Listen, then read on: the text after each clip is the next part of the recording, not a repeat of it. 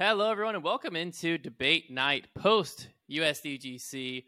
It was quite an event. We were all down there, sans Connor, unfortunately, but joined by Brody and Silas here today. Today's episode, we're going to talk through the USDGC, talk about the Tour Championship Cup a little bit, see if Silas's mind changed at all, being on the grounds, watching it happen. I did. I called it the Champions Cup. Tour Championship's what I meant. Oh, okay. Although Champions Cup, I kind of like that. Do we flip No, it? you said Tour Cup. The Tour Cup? I like that too. I think you call it the Tour Cup. I think we changed the name. I'm sticking with it. Tour Cup. But yeah, let's. You know what, Brody? Let's have you recap your USDGC first. Then we can just kind of talk about USDGC as a whole and transition into Silas's experience and see if he still thinks the same as he thought last week. Yeah, so I'm gonna pull up my rounds here so I can kind of have a little bit more familiarity of some of the stuff. But yeah, overall USDGC, I mean, it's an awesome course, a lot of fun because it's one of the few courses on tour. I feel like whenever we do get to a tour stop where the course is challenging, I always bring that up because it's so rare for us to play courses where you're constantly being challenged every single hole. And there's not a hole, maybe hole 9, maybe, but for a lot of people, not even hole 9 of where you can just take a second to breathe. Every shot is demanding. Every shot is like, I have to execute this, or I can take a number. So, I think a lot of people are a little probably more mentally tired today or yesterday rather than a lot of tournaments coming off of, just because it's an automatic grind 24/7 while you're out there. But my experience out there, I mean, obviously I did better than last year, so that's always good, to improve on. Definitely didn't finish where I wanted to. I was pretty happy going into the weekend because I felt like I hadn't had a real great front 9, but I was playing the back 9 pretty well. And so I felt like if I could just figure out the front 9 on the weekend, I could maybe put myself in contention. Turns out that I would have had to, I mean, I think I was 9 under, and Gannon ended up shooting, what did Gannon shoot to win? Do we know, 30 something? I'll pull it up. He shot very hot final round. So he shot 12 under with a double in the final. So he had 14 or I guess 13 birdies and an eagle, or 12 birdies and an eagle. He shot 33 under to win. 33, yeah. So at the time, 9 under didn't seem that far off because I think the lead was at maybe 15 or something. So I was only 6 back. And so I was like, if it gets windy, who knows? And we talked about this before about what we thought the low rounds were going to be. Practice was all windy. Yeah. Everything, like the lowest wind we had was maybe 8 or 9 miles per hour. The conditions out there was a couple times, where we'd play 4 or 5 holes where the wind would pick up to 9. It would gust over 10 here and there. But the scoring conditions were the best they could have been this week.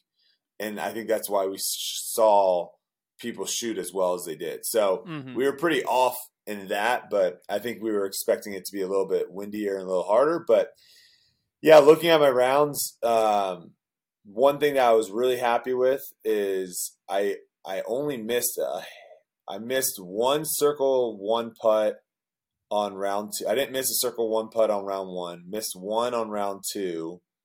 Missed 1 on round 3, and missed 1 on round 4. So my circle 1 putting was 92%, which was 5th in the field. That was something that has been plaguing me all season. I want to say like some of these tournaments I was finishing like 120th or something in circle 1X putting. So that's something I've been really working on. So I was happy with how I putted inside the circle. It was something like, what was it? Yeah, I made 35 putts. So I was 35 of 38 inside the circle. So I was very happy with that. So that was good. OB shots kind of plagued me a little bit. Not so much in the sense of like that's why I didn't score well, because I only threw 12 OB shots, which was 18th in the field. So I wasn't littering them OB, but I was throwing OB shots when I was in really good position a lot of times. So like hole 11, I did that twice where I was in perfect position off the tee, and that should be an up and down for birdie, and I threw it OB, took a bogey. And that's 2 strokes right there that you cannot do on this course. But looking at it, the front 7 is really the front 7 really killed me. So round 1, I played the front 7, 1 over. Round 2, I played the front 7, 1 over. Round 3, I played the front 7, 1 under. And then round 4, I played the front 7, 1 over. To finish the tournament, 2 over. 10 under. Yeah. I was 10 under for the tournament. So like I played the back half of the course great. Very happy with how I did that. Obviously there's some misses here and there that I need to clean up, but I sent out a tweet after the tournament saying that this course really will expose you for what you're not confident in. And there were multiple times where the straight backhand shot was the ideal shot. You could get away with throwing a forehand, but the straight backhand was the ideal shot. And I wasn't confident in it. And I went forehand on hole 18. I think hole 18 is a straight backhand off the tee. Hole 1 is a straight backhand. Hole 4 is a straight backhand. There's a couple more maybe in between there. But I went forehand, and I think it was like a safer play in my position at that time. But for me to really attack the course and play the course the way to be in contention, I got to be able to throw a straight backhand. So that was huge. And then circle 2 putting. That was the other thing. I made 1 of 4 on round 1, 1 of 4 on round 2. Round 3, I just didn't really have any circle 2 putts to even putt at, which was interesting. That might be off. And then I made 0 of 7 on round 4. So those are things that I really need to be working on a lot this offseason. Do you think that circle 2 putting goes up if you're still step putting? Yeah, we talked about. Was there any in that range where you're like, if I was step putting, I think I'm banging those, or were they all like 50, 60 feet? There was definitely, obviously, a handful of those that were 50 feet plus. I'm trying to remember. Hole 14. Oh, hole 14 was the scuba in round 1. That's what that one was. I didn't make – and then hole 16 was like a 50 footer that I made. That was a really good putt. But that was coming off of 3 birdies, so I was just – I confidently threw that one in there. And then hole 8, I mean, I had a circle 2 putt every round, pretty much every round, almost every round on hole 18, and that you just that's just you lay that up unless you're gonna win or something. You just can't do that. So I don't know. I mean, I think there was a handful that maybe my step putt might have given me a better shot, but I also wasn't practicing my step putt prior to this event. So I was trying to make that switch to just more stand and deliver putting from distance. But I don't know. Overall, it's one of those where I'll look back and there's a lot of what ifs, obviously. But I think for me, my big takeaway is this course is a course that I feel like I can be very successful at. Yeah. Just with how the play style, how it requires you to play a certain way. And I just have to get better. I'm just not good enough. I have to get better. So I got to put a lot of work in this offseason so that way when I get back here, I mean, there was a huge change in playing this course this year and playing this course last year. Yeah. Because like last year, I would actually argue and say that I actually probably played well based off of my skill set. And this year, I would say I didn't play that great based off my skill set. but I obviously got a lot more birdies and finished higher. But well, this year you actually had a overstable driver in your bag, so that also very helpful. Yes, that definitely helped. The flippy nuke as my overstable driver last year was a questionable choice at that. Yeah, you definitely need that out here. The tournament as a whole, again, we talked about it on Grip Lock, but we kind of talk about Throw Pink Women's and USDGC. It's just one tournament. The FPO That's and fine. Side, we can do that. Because, I mean, Throw Pink, I think, should be the major. I think that's at least my stance on it. I think it should be US Women's, but Katrina Allen took it down. Kristen Tatar was able to come back and finish in second place, and then Hannah Blomers rounded out third. So, it's pretty usual suspects overall. Top well, three. I mean, the Katrina Allen situation, like that back and forth going into the final, I think it was round 3 is what it was. That was some of the craziest back and forth I think I've ever seen in disc golf. Because at one, 3? No, during round 3. During round 3, yes. Because you had a stretch where Kat went, she parred hole 5, she doubled hole 6, parred 7, parred 8, parred 9, doubled 10, bogeyed 11. And in that stretch, you had Hannah taking 3 birdies. You had Kristen taking 3 birdies and an eagle. Yeah. And so you essentially had, what the tournament was essentially kind of, in our opinion at that time, like over. Like, yeah. I'd have to go back, but it wouldn't surprise me if the commentators already called it done. Yeah, I mean, it's with just how difficult the back 9 plays for FPO. It's one of those where if you just play for par, and then some of the FPO holes were so easy in the sense of like being able to play safe and make birdies, right? Some of the pars were super soft. I mean, hole 9 was an outrageous, like that might have been one of the most outrageous things I've ever heard a commentator said, which is completely right. They weren't wrong, but where it's like, ooh, they just threw OB, they're gonna have a putt for birdie now. Like that is just an outrageous statement, but that's just how the hole played. And so the lead was so big that I was like, man, if Kat literally just plays super smart on the difficult holes, because there are still obviously difficult holes out there, and then just plays her normal game on the holes that are scoreable, it's 7 strokes is going to be so hard for anyone. Because when you do play super aggressive out in USDGC, that's where you can take big numbers, and that's where you can get bit a little bit. So but yeah, I mean, looking at this, I mean, Kat, this is her first time winning since Idlewild, which is kind of crazy to think about. She just hasn't really been in the mix that much at a lot of these tournaments, and she just, I mean, her putting this week was phenomenal. She was draining everything from outside.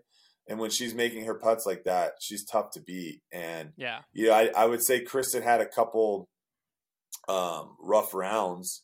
She ended up, what'd she end up doing? She lost 9 strokes round 1, too. It was Missy, but Katrina was right behind Missy. Kristen lost 8 strokes round 1 to Katrina. Yeah, round 1 but was able to make up 7 of those 8 in round 3. Yeah. But she lost another 5. Looking at this, she lost another 5. Kat on day 2 was when Kat really tore the course up, and as did Hannah.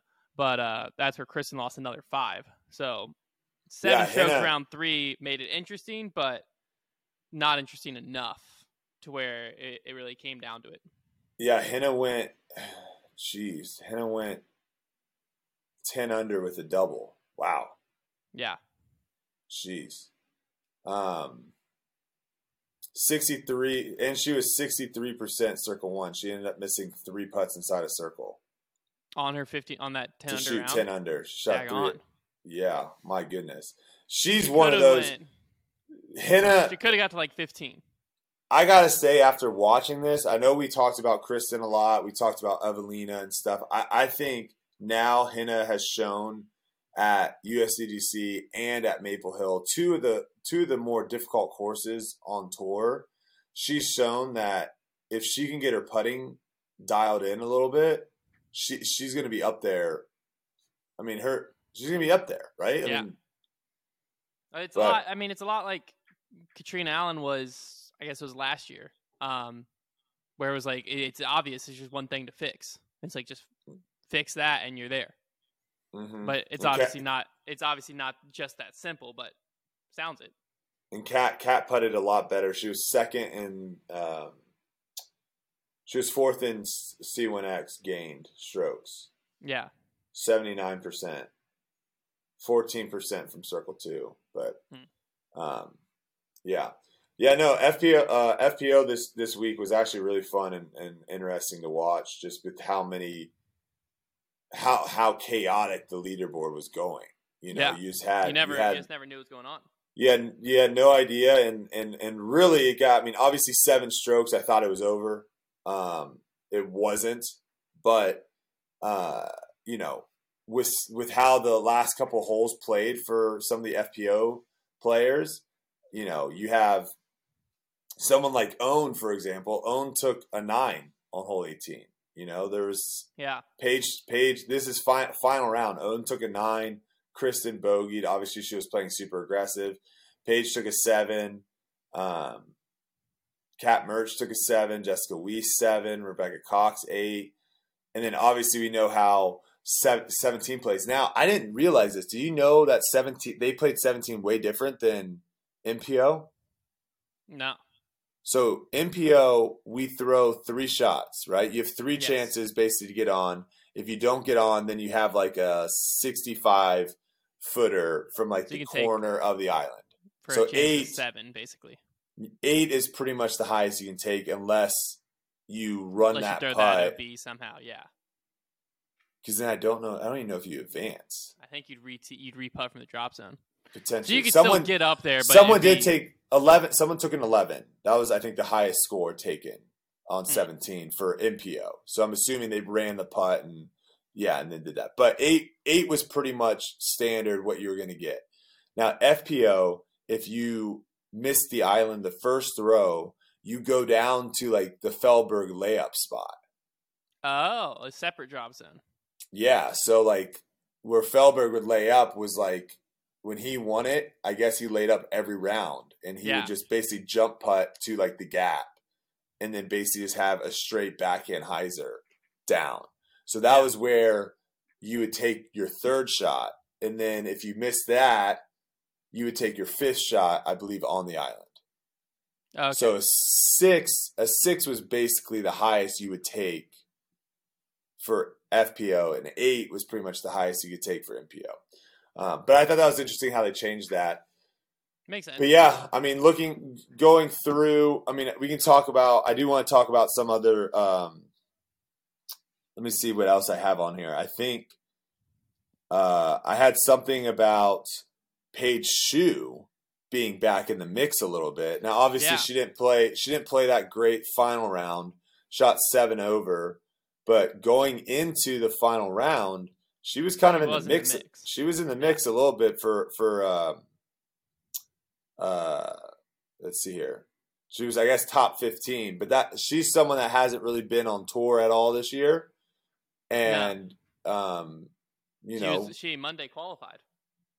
Oh, she was the Monday qualifier. Yeah.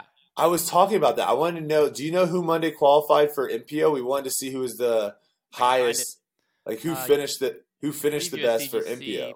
Posted it. I don't know who finished the best, but I can find who Monday qualified. But it was good to see. It was good to see Paige Shue back in the mix. Also good to see Haley King, someone that we haven't seen on tour in a really long time. She was, I think she skipped out on the last couple. I don't think she played GMC. I could be wrong, but I know she skipped out, I believe, on MVP. Yeah, she didn't play much this season. I believe she just recently got a new job in disc golf, if I remember correctly. I'd have to look at her Instagram. I vaguely remember her posting something about it. So Monday qualifier for MPO was Ian Burchett, Joseph Anderson, Aaron Doyle, Alex Zeros, and Max. I don't know how to pronounce the last name. Okay, hold on. Regitnig. Okay, so that's what it looks like. Alex Zyros, is that what you said? Yes. So he must have just had the round of his life because he finished dead last at 49 over. All right, well, he was one of the Monday qualifiers. Then you have Sorry, Aaron Alex. Aaron Doyle, Yep. 93rd, plus 25. Ian Burchett, 92nd, plus 24. Okay. Who's the other one? Joseph Anderson. Joseph Anderson. Ooh, he might be the winner. Max was one of them. Yeah. 83rd, plus 16. And then So Joseph then- Anderson. Oh, I'm scoring up a little bit. Ooh, all right, plus 13. 74th. That's not bad. Yeah. All right.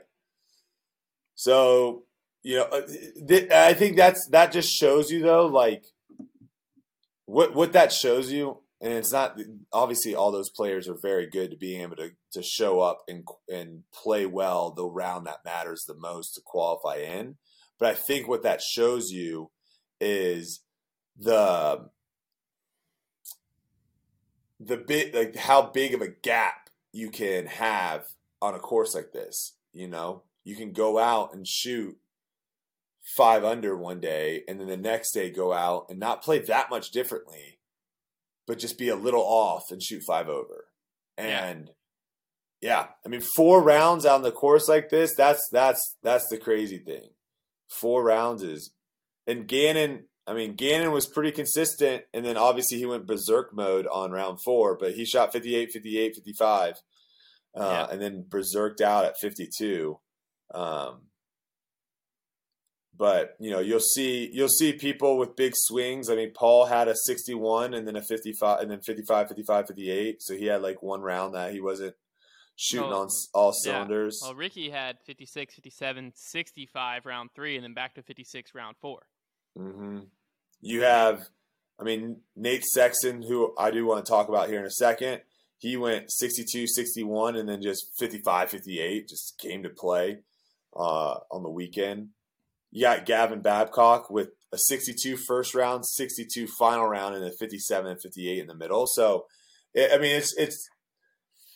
a course that like I said, you just can't take a breath. You can't take any time. So, let me see if there was anything else FPO I wanted to talk about with just finishes. Oh, we got to talk about Kristen. 100% podium finishes this year on tour. Yeah. Never finished off a podium. And this was a tournament that I think after round 1, people were like, ooh, we're finally seeing Kristen like be human. Yeah. She's going to finish outside the top 10. And then she just battled her way back. And honestly had had chances to win. Like, yeah, no, she did. Her upshot on hole 12 hurt her really bad.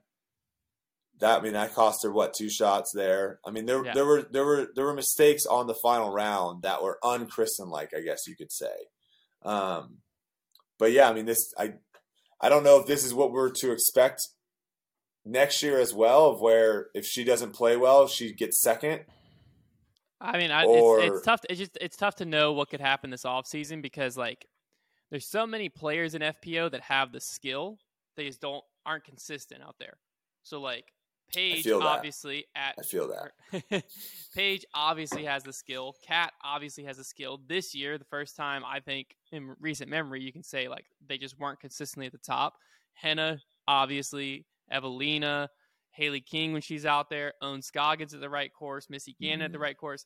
So it's not like these players, there's this gap that they have to overtake skill-wise.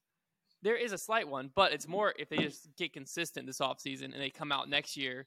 Because even some players like Kona, we saw glimpses last year. I wouldn't really say we saw many glimpses this year of that same type of play to where Kona had a couple glimpses in rounds. She couldn't do it for a full tournament, but there was a couple times where she was shooting the hot round and then maybe would take a big number or something. But so when you she was still getting a lot of birdies. But when you have that long list of players that are all there, just have a little bit to go, it's tough to think, oh well, Kristen, that's just how Kristen's going to be next year too. Could she? Obviously, because Kristen probably isn't at her ceiling, so she. I was going to say she could even get better. Yeah, it just depends a lot. A lot of decisions are going to be made this offseason because it could just be someone else next year that comes out and does it. I think this is one of those, and we'll talk a little bit about how much money you can make on FPO, right? Like, because I think that's a big difference between several years ago obviously for MPO, but FPO is definitely accelerating, I would say, faster in their payouts over the last couple of years than MPO is. And so, money drives the world, right? And so if you're not on the Pro Tour right now and you're looking at it, you could be like, holy cow, I can make actually a decent amount of money on in FPO. So this offseason I think you're right. This offseason is going to be one of where you're going to have players like Henna, like Evelina, of where, hey, let's work an hour to 2 hours every single day this offseason on putting. Yeah. Evelina, let's change my form. My form right now is not great for pressure situations. So let's change it. And let's see how my form, or let's see how I do next year with a new putting form, new confidence, and practicing an hour to 2. Because, for me, that was a clear sign of, going 120th in Circle 1 putting to top 10 this tournament. The only thing I changed was I started practice putting again for like way longer than I used to. And after my rounds and stuff, like after every round at USDGC this week, I putted for like another hour because it was just one of those where it's like, I got to get the reps in. You got to get the reps in. And so I think that's huge for some of the players out there. And then I think on the flip side, I think like a Missy Gannon, if she developed a forehand, right? Like a 300-foot forehand, 280-foot forehand that she was 300-foot forehand. I need to develop that thing. Come on, man. If she can develop a forehand this offseason, I think that's going to bode huge for her going in. Same thing with like Paige. Paige. That's the big thing, I think. If Paige can develop a forehand and not have these turnover shots, because we've talked about this a little bit of how some holes are designed for that forehand flare skip at the end, that movement, and you cannot replicate that the same way with a backhand turnover. Yeah. So, you got someone like a Holland Hanley. Like, she's someone that could have an incredible offseason, and she's someone that we have seen. She finished 9th in this tournament. She shot 5 under her final round to finish 9th. She moved up 7 spots. She's someone that can all of a sudden come back on the scene next year and have a massive improvement.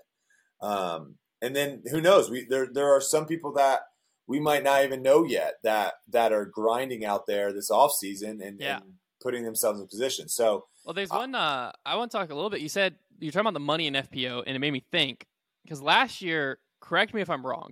Last year, once Missy Gannon won $30,000 at the Pro Tour Championship, she set the most earnings for FPO. Correct?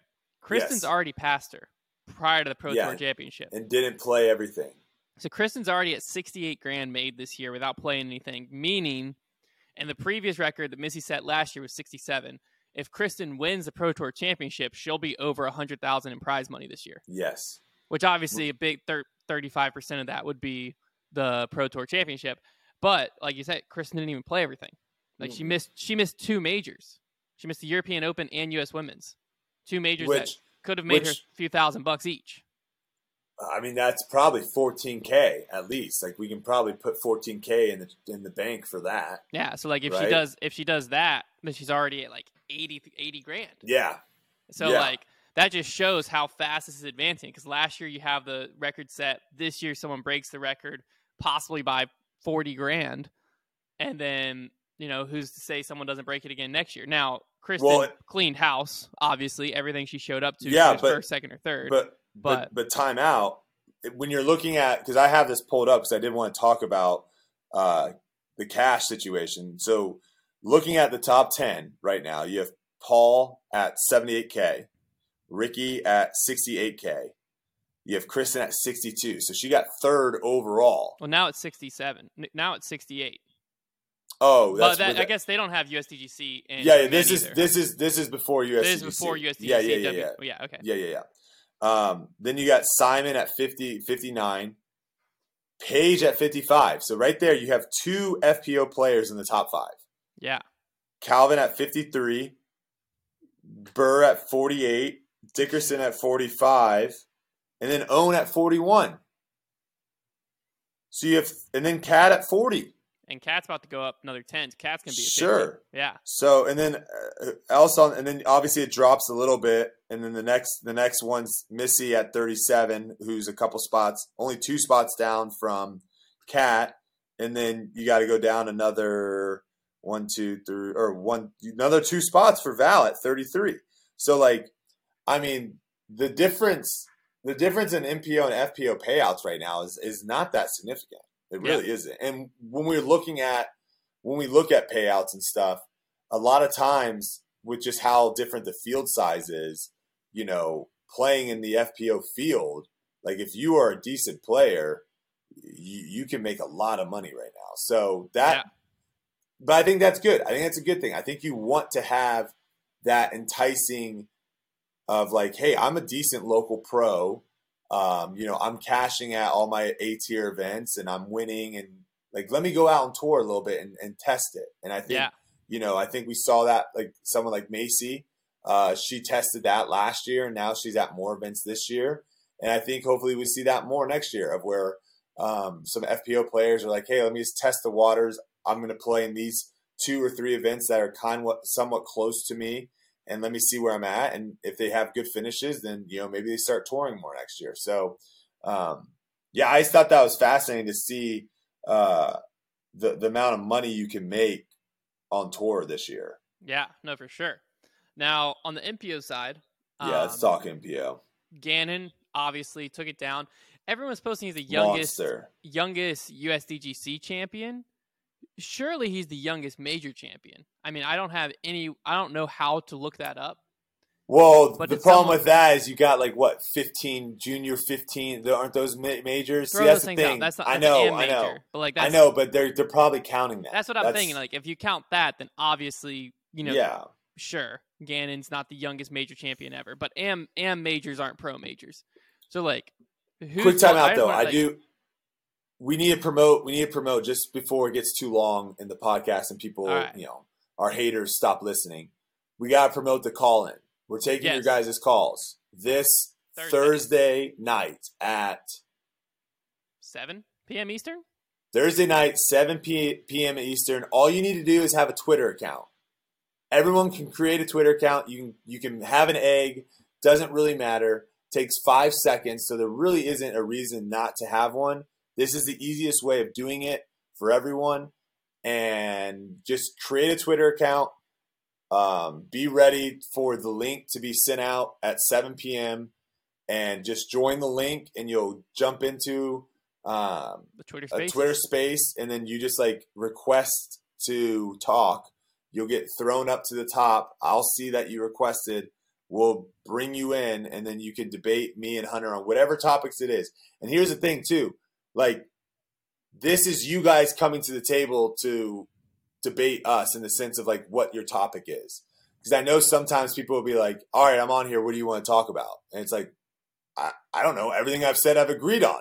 So like you have to come to the table of what we've said or whatever. This is giving you a platform to do that. And obviously this past week, there was tons of people that wanted to talk to me about dress code. So hopefully some of those people come on and we can talk more about dress code and what should be worn and what shouldn't be worn. But yeah, we haven't done this in a long, long time. Yeah. So hopefully the people that, and this is what I'll say, the people that want to debate us on certain things, we'll kind of give them first line. Like they'll skip the line and get up first. If you have a question, I would say just hold off on that for a while. And then we will probably take some questions and stuff at the end. Yeah. But we want to try to have the people that disagree with us. You know, I've changed my mind on a lot of things this year. And I think I've definitely have become more open to some ideas that I definitely was more closed-minded off to. So who knows? You might come on with a great point and I might be like, yep, you're right. I was wrong. Next topic. Boom. See you Thursday at 7. All right. Thursday at 7. There you go. Back to MPO. Gannon Buhr takes it down. Youngest USDGC champion for sure. Most likely the youngest professional major champion of all time. I hope someone corrects me in the comments because I'd love to see a 16-year-old that won something previously. But 17 years old to be doing this. definitely, I mean, it's hard to think it's not the first of many times he's going to win majors. Because, I mean, the kid just has the clutch gene. Like, there was so many putts that, like, hole 14 is the first one that comes to my mind where, like, if he misses that, if he misses hole 14, yeah. If he misses hole 14, probably over. Because he's up on the hillside, the way he's running it, probably going into the hazard. Nicklaus was close. Nicklaus ended up missing that putt, but Nicklaus was pretty close. Tough to imagine he's missing that if Gannon doesn't make his. That could literally be like 3-stroke swing there. Another big putt on 17. He was the only one to Nicklaus. He was the only one to eagle 10. Yeah, 10. Because at that time, Paul and Calvin obviously were still in the mix, and it was like they just got it. I mean, you're stepping up to it thinking Paul's going to put this on 10. That's kind of how he was getting his round going this weekend. It felt like was he got close on 10, made the eagle putt, and the rest of the round started going better. Yep. And Calvin and Paul I don't even know what their shots were doing. Gannon was apparently the only one that had the right wind read or something because So Calvin Paul even messed up the drop zone. Yeah, I was going to say, so Paul missed, went drop zone, got up and down for par. What did Calvin do to get a 7? So Calvin went off the tee, turned over way too much. Okay, so missed right. Like, cruised it to the right. Drop zone, same thing, turned over way too much. So that throw again from the drop zone. So that's 2, 4, 5. He must have missed the putt to take the 7. Yeah, that's a 5-shot swing with him and Gannon. He was doing that a lot because even on 14, he did a similar thing, right, Silas? Like he just turned it over way too much, Calvin.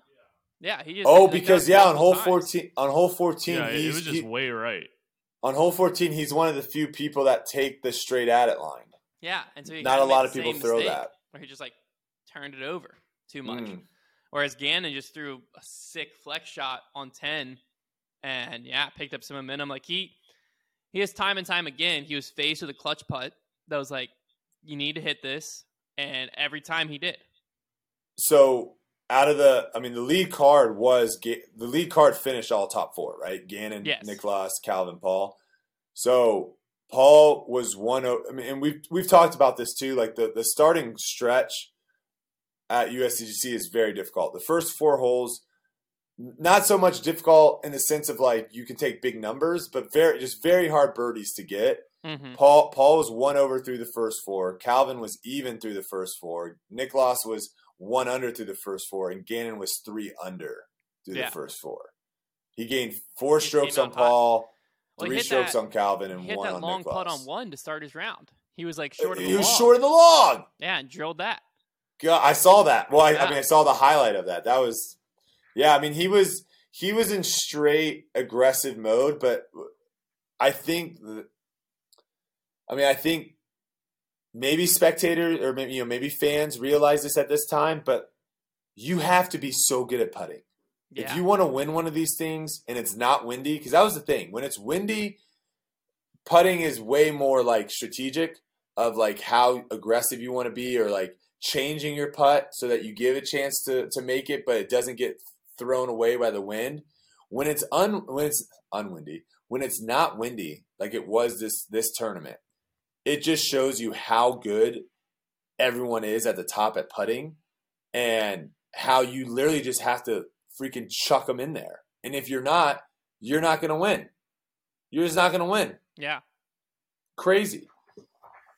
Yeah, the kid's good. The kid's very good. It's no surprise. We've known this for a long time. Well, that's what's so weird. He's been in contention forever at almost every tournament, it feels like. It felt like a long time coming, and then he won, and I was like, man, finally. And then I was like, Hunter, he's 17. Yeah. Why do I have this feeling of like, finally, like this was such a long time coming when this is his like first year fully on tour, I think. Yeah, but even last year when he jumped on the scene at Waco, he was like in the mix there. So he's been in the mix for the last 2 years at a lot of tournaments. And I think that's where it feels like, man. But it's like you said, it's not like a journeyman that's been on tour for 7-8 years and then finally gets his win. Yeah. He's just had like the career a 7 or 8 year like veteran pro has had on tour of where they're in the mix maybe a couple times every year. Yeah. He's had that career in a year and a half now. Yeah. So that's where it's just like it feels elevated and fast. But hats off to him. And going down the list, Nicklaus put an incredible performance out there. Yeah. He was Mr. Consistent, 56, 57, 56, 55.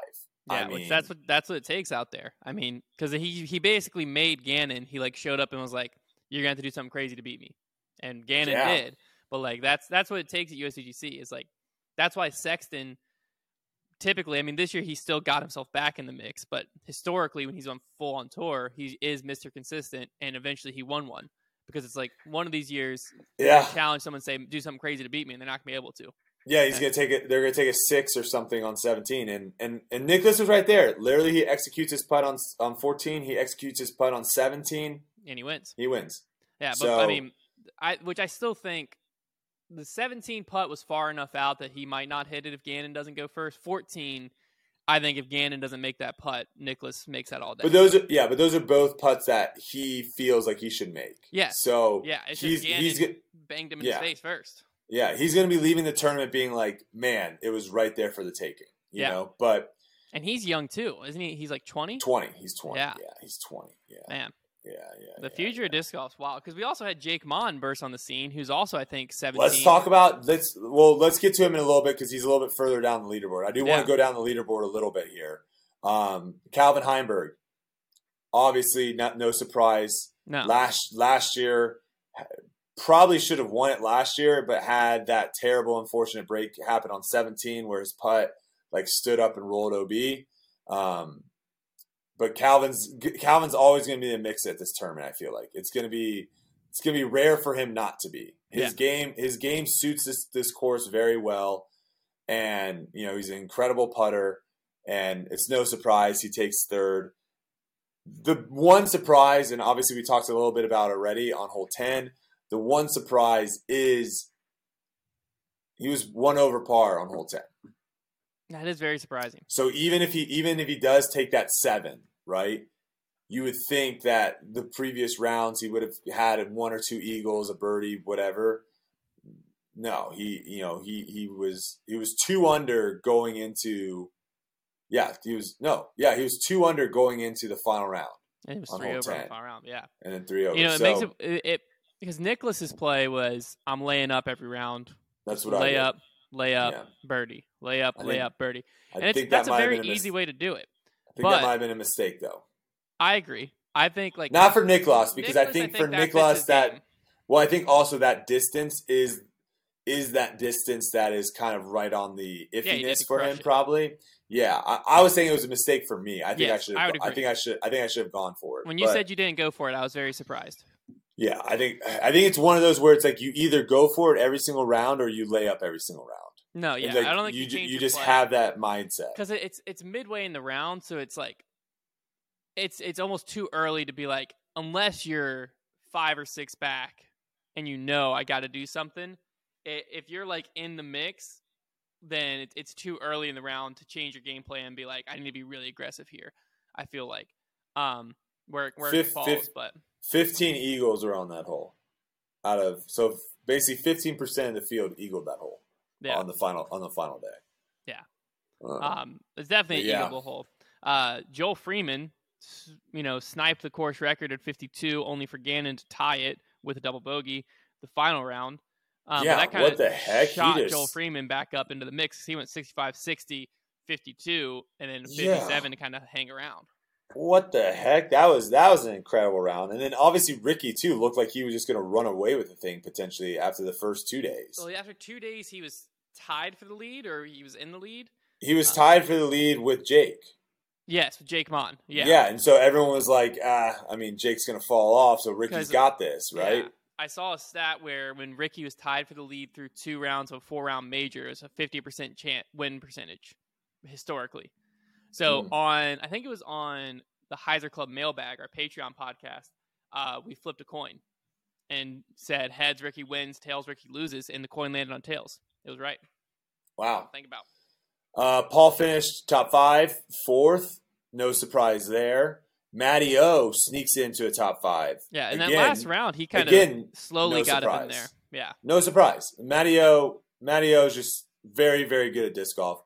Isaac Robinson, another person that's very good on this course. Obviously a very good disc golfer as well, winning on tour this year and being kind of in the mix at some of the other majors as well. But he finished 6th. We talked about Ricky at 7. Joel Freeman we talked about at 7.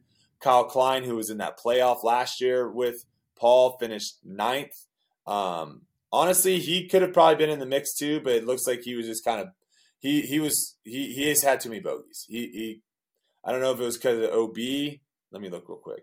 He only threw 2 OB shots the final day. But yeah, I mean, there was he went on a stretch the final day where he had 1, 2, 3, 4, 5, 6, 8 birdies in a row in the middle of the middle, which is impressive. That middle stretch is not the easiest stretch on the course. So, and then last to talk about going down the leaderboard, for me at least, maybe there is some other people in there you want to talk about, but Nate Sexton, playing just good enough to squeak in a solo 10th, which now is 14 top 10s in majors. 14. In a row? Or yes. Yeah. Yes. In a row. That's what I'm saying. Nate Sexton is just Mr. Consistent. Like, he just, especially at USDGC, you just kind of know he's going to find a way to be, I wouldn't say in the mix, but he's going to find a way to be up there. Like, it seems like every year that's just going to happen. Here's the thing, too, is like, these stats are actually starting to get more and more impressive, right? Yep. Is if you told me, the Kristen Tatar stat, right, of where the last person to do what Kristen Tatar did was in 2015, Katrina Allen. Yeah. And like, okay, hats off to Katrina, great season, but 2015 FPO is nothing like 2022 FPO. Yeah. So like, you can't compare the two and saying like, oh, they were just as good as seasons. Like, no. And I think it's the same thing of where, if someone was like, yeah, well, this person though had 20 top 10s in a row. And it's like, okay, from what years? And they're like, from 1990 to 2000. It's like, they're competing again. I mean, they had to beat what, like 2 people to get in a top 10? Yeah. Like, this is, I mean, there's a lot of good players that did not make the top 10 this week. No, that's what I was going to, like, when I was looking down the leaderboard, what I always like to do a tournament like this, where it is so many variances, like, go the opposite direction. Which players surprised me with how, I don't know, bad they played. You want to start from the bottom and go up? That's what I always like doing. I already did it a little bit. First, I'll say Chandler Kramer surprised me. No, mainly because typically this is a tournament that forehand players do well. Nope. Yeah. Nate Sexton. No. Time out. Me and Ezra had this conversation for over 2 hours yesterday. This is a forehand tournament. We went through the course. And said if your backhand and forehand are equivalent, okay, there's no difference. What is the better shot? There were, and this is from tee shots and up shots. There were 18 backhands, 9 forehands. And this was our argument. A backhand is a better throw than a forehand. Correct. You have more control over it. Because here's the thing. Here's the thing. When you say 18 backhands to 9 forehands, you would think, okay, well, if you're lefty, right, it would be 9 backhands and 18 forehands. No. It was the exact opposite. It was almost the same of where it was 18 backhands with lefty, 9 forehands with lefty. And it's because the backhand is just a better throw. Here's what I'll say. It's just a better throw. Here's what I'll say. The backhand is a better throw, 100%. You have more spin control, more speed control, more angle control, all of that. But with the more capability also comes more that could go wrong. The forehand is a more consistent throw, I would say, to where that's why Nate Sexton always does consistently good out here is there's a lot of holes that you can just chip forehands. Just chip a forehand, putt for birdie, or little upshot par. I think you're less likely to blow up if you're throwing more forehands. We were going off of, like, obviously, I don't know how he played hole 5. I don't know if you watched him. I don't know if he chips. I didn't watch him, no. But I'd imagine he'd go forehand. Yeah, he chips a forehand and just lays up for. Well, let's see. Let's see what did he ever birdie hole 5? He parred it. He parred it in round. I'll just look at round 4 and round 3 because those are the rounds that you would think he'd be the most aggressive. He birdied it. All right, so maybe he is. I mean, that is a backhand, 100%. That upshot over the water is a backhand. You do not want to throw a forehand because if you're trying to birdie it, throwing forehand, you're over OB the whole time. Yeah. And if you don't get back, you're just rethrowing. Where the backhand, you can at least go over the land and get up there. But no, we went through and literally thought like hole 1 is a backhand. Even though I went forehand all 4 rounds, that's just because I'm a scaredy cat and I was terrified of missing the Mando. Hole 1's a backhand. And there's a lot of holes like that of where the backhand is the play. Hole 16 is a backhand. You can park it with a forehand. You can park it with a forehand. Historically, it's been a forehand. You can, but it is a backhand this year. It's a backhand. Maybe this year. Maybe. Hole 18 is a backhand. That tee shot is a backhand. Yes, but you can still, like, what I'm saying is, like, all these are a backhand, but if you have a good enough forehand, I think you'll be more consistently good with the forehand. Like, you might not park it. Like, 16, you might not park it every time, but you're probably going to be OB less with a forehand. No, highly disagree. You'll be OB more with a forehand. Yes, because it's a much tighter gap. If you clip one of those trees, you drop down to hazard. If you push it too far, you drop down to hazard. I don't know. I disagree. I think you can shank your backhands. It never makes sense that it's a forehand tournament. That's the thing. I know. You think through it. It never makes sense, but year after year. Do you want to go through it right now? That's what I'm saying. It doesn't make sense. It's a forehand tournament, but you watch it and you watch forehand players dissect it. It's a forehand tournament. You're not going to convince me. You could read me every stat. You could look at everything in the world. No. This is why you think it's a forehand tournament, though. It's more forehand dominant. Like, it's more an advantage for people that have good forehands than most courses. That's why you think it. But it's still backhand. You're throwing backhands. If you're lefty, or honestly, it's a lefty backhand course is really what it is. Because lefty backhands, we went through it, is so nasty on so many of these holes. A lefty backhand is on hole 12, a lefty backhand is disgusting. You don't have to push that tree on the right because that's super dicey, and it's coming into the hillside. You can get way up there, and then you can throw lefty backhand upshot where you're coming in from the flat part and not having to come in on the hill. I mean, a lefty backhand on this course is disgusting.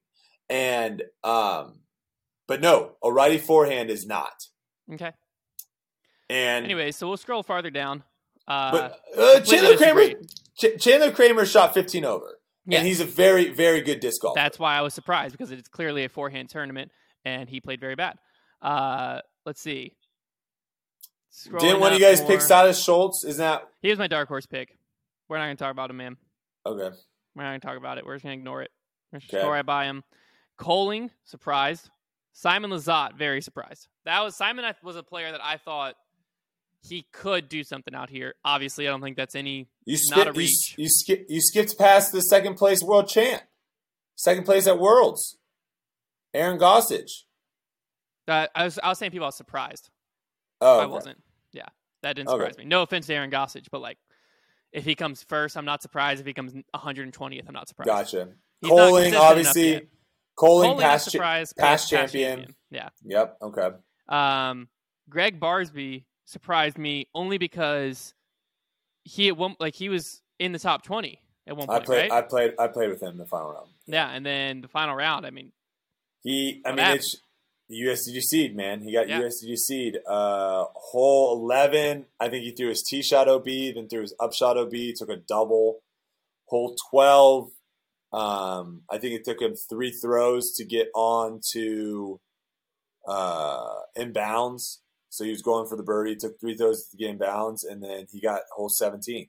It took him 3 shots to get on there. So the last one... It can happen real quick. That's the thing. It can happen his round was not. It takes like 2 holes to throw everything off.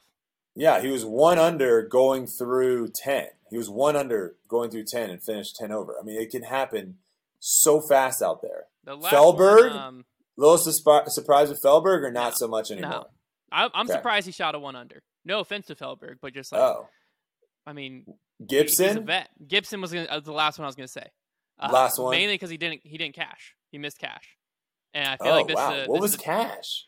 Cash was 40th. 40th place. 6 under? What was Cash last? Well, last year the conditions were way harder.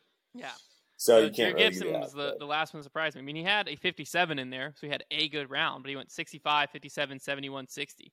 That's kind of nuts to think about, like, going into the tournament being like 6 under is going to cash at USDGC. It's like, oh, man. Yeah. And, like, if you told a player that, a lot of players, like Drew, obviously is like, I don't care about cashing. Like, I want to win. So he still would have been aggressive.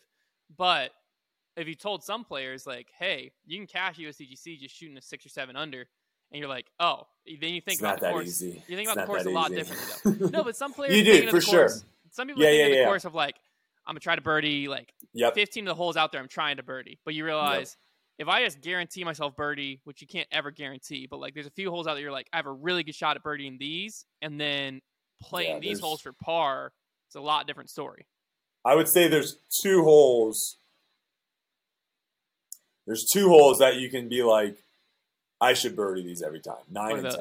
9 and 10. Yeah. That's it. Yeah. But I'm saying, like, so if you play the course, you play 10 for the birdie every time, you know, heck, if you're going super safe mode, you can literally lay up on 7, not even challenge the Mando. You can throw a mid on 6 and then just have like have a jump putt. Like a 45-footer. Yeah, that's what I'm saying. Like, if you play for par. I tried the mid on 6, went OB. So not the greatest layup play. Soft spot. That OB comes in quite a bit there on the right. So I thought I was playing the safe mid throw, and then I just threw it OB, which is the absolute worst. Yeah, that's brutal. When you're like, I should have just went for it and went OB. Yeah, what the heck am I doing? All right, well, unless do you have anything else before we go to Silas? Before Silas, because I think Silas should wrap us up on USDGC. I've got a couple more topics on USDGC before we go into the Tour Championship mode. All right. Okay, and then I think we end it. I think we end today's podcast talking about the PDGA survey. Only fitting to end it with the big story. Okay, distance contest. Were you surprised at all with the distance contest on either FPO? No, I wasn't surprised with David Wiggins winning. The guy throws. I've been telling people David Wiggins throws farther than anyone on this planet. Okay, yeah, he throws very, it's not close. It's not close, and he's consistent. That's the other thing. He doesn't need to have. Crushes it. He doesn't need to have some crazy throw and be like, I caught the angle. He throws just really freaking far. Yeah, he just gets behind the disc. Albert Tam might be the most impressive, though, in the sense of like what he looks like doing versus how far it goes. Yeah, he doesn't look like he's throwing nearly as hard as he ends up throwing. Correct, and it just launches out of his hand. Ella Hansen threw. Did she throw over 6? 552. Okay, but what I will say did surprise me. That was a ball. Was David Wiggins throwing 698 feet? It's like when I saw the stat 698, and I immediately was like, it's got to be slightly downhill. And I asked him. No. He said it was a slight helping wind. It was slight helping wind, but it was. He's like I got behind it. He was pretty proud of it. It might have been 5 miles per hour. It was not. Super windy of where you were like, oh, records are going to be set today. Yeah, 700 feet, 698, so 2 feet shy. But 700 feet, I mean, go out in a field and just look at that. Just like go walk 700 feet. Try to throw 2 shots 700 feet. Yeah. Try to do that. Yeah, like I don't think like until I saw him in person, like I had seen some pros throw like over 600 and stuff, but he came here and threw in the Lynchburg College field. Yeah. And threw 655 is what he ended up throwing. And like watching that in person, it's just unfathomable what that disc was doing and how far away it was going. It goes so far. Yeah. The one surprise I would say of everyone is probably Adam Hammies. That's someone that doesn't really get talked about too much on tour as like a bomber, and he threw like 670 or something. Yeah, he got up there. So, yeah, that's always fun. And then, you got to see those guys after the tournament was over, just launch them over the road. Like over the road. Yeah. Just launching them. AB was doing his 360s. And those are also discs that are not No, I was going to say, they typically give them like 150-gram bosses and stuff. They were not. Players have no idea what the disc is about to do, don't know how much it's going to flip. Yeah, their first couple throws were absolutely atrocious. It takes them a little bit to learn it, yeah. And I don't like that. Well, I guess it's because they don't want them to throw their disc in the water, so it makes sense. What they should do though is give them those discs and let them warm up with them. Yeah. And then bring the 10 discs that they warmed up with over, because after throwing those 10 times, you're going to know what they do, and so at least you're not like having the first couple like just the first dump couple in the water. Always are like, oh, and they're like, and the pros are always like, I thought that was going to flip more, or wow, that flipped way more than I thought, and then they adjust, and then it goes crazy. AB almost cleared the water on a roller angle. Like it literally flipped immediately out of his hand and still almost cleared the water, which might have been the more impressive shot. Imagine if that roller landed. Okay, do we want to talk about Colton Montgomery's post at all or no? I mean, we can. Nope. I tweeted about it. The tweet got a lot of likes, I think. Did you guys talk about it on Grip Locked? No, it was after Grip Locked, I believe. Okay. I mean, we don't have to necessarily talk about him per se, but we can talk about like the idea of that, because I will say he might not be the only player to have those opinions on this course as it being gimmicky. No, he definitely isn't. Which is different than janky. Let's just, those two words are way different. Because I was talking to someone yesterday that had a very, very strong opinion on this course. Now, this is what I will say. I'm not sure how well some players do at being able to remove themselves from their performance, whether it's good or bad. Yes. Because I do think some players perform well at certain tournaments and think the tournament is incredible. And I think some players perform poorly at tournaments and think the tournament is terrible. Myself, for example, it took me some time to think about it. After DDO, where I got third, my best finish ever, I was like, these courses are awesome. They make you play disc golf, yada, yada, yada. It took me a while to realize, wait a second, these courses actually aren't that good. It was just extremely windy and caused for a really crazy challenge that made you have to think every single shot. You couldn't take a breath. You had to like position really well. You had to be super smart about your angle control. You had to be super smart with how you were putting. And when I went back to Worlds, it was very apparent, like, oh, when the wind is down, these courses kind of lose a lot of their right? I think that's difficult. I think it is difficult for people, because I fell in the same trap. I think it's difficult for people to take a step back and actually like look at the course for what it is and not how you play it, or not how whether it suits your game or doesn't suit your game. For example, people know that I'm not the greatest woods golfer in the world. I think Champions Cup is up there, W.R. Jackson, as one of the better courses. Absolutely. I think Northwood Black is up there at one of the better wooded courses. Like, do those courses technically suit my game? No. Courses like Vegas probably suit my game the most, where I'm just throwing big hyzers, 450 feet. But I'll be the first to tell you, like, Innova is a good course out there. Like, the Innova course is a solid course. But Factory and what's the other one? Crap. What's the other Infinite. Is it Infinite course? Infinite. Yeah. Those courses are trash. Those courses are trash. So, like, and it's the exact opposite, too. Like, today, or not today, but when we played Reedy Creek, when we played Reed Creek, we all enjoyed it. It was a really fun course. If that course was on tour, it's a trash course. It's a trash tour course. That doesn't mean it's a bad course to play and have fun at, but it's a trash course in the comparison of what tour courses should be. Yes. So it can be both ways, of where it can be a fun course to play, but not tour worthy. So yeah, I mean, I will defend USDGC till the day I die. I think obviously, did they make some changes that I didn't love that much? I think they really only made the 3 and 4 change. That was the only change I really didn't like, based off of what old 3 and old 4 were. However, I will say this: hole 3 has maybe the most potential out there of a hole that can be incredible. Yeah. They're really close to making that hole really freaking good.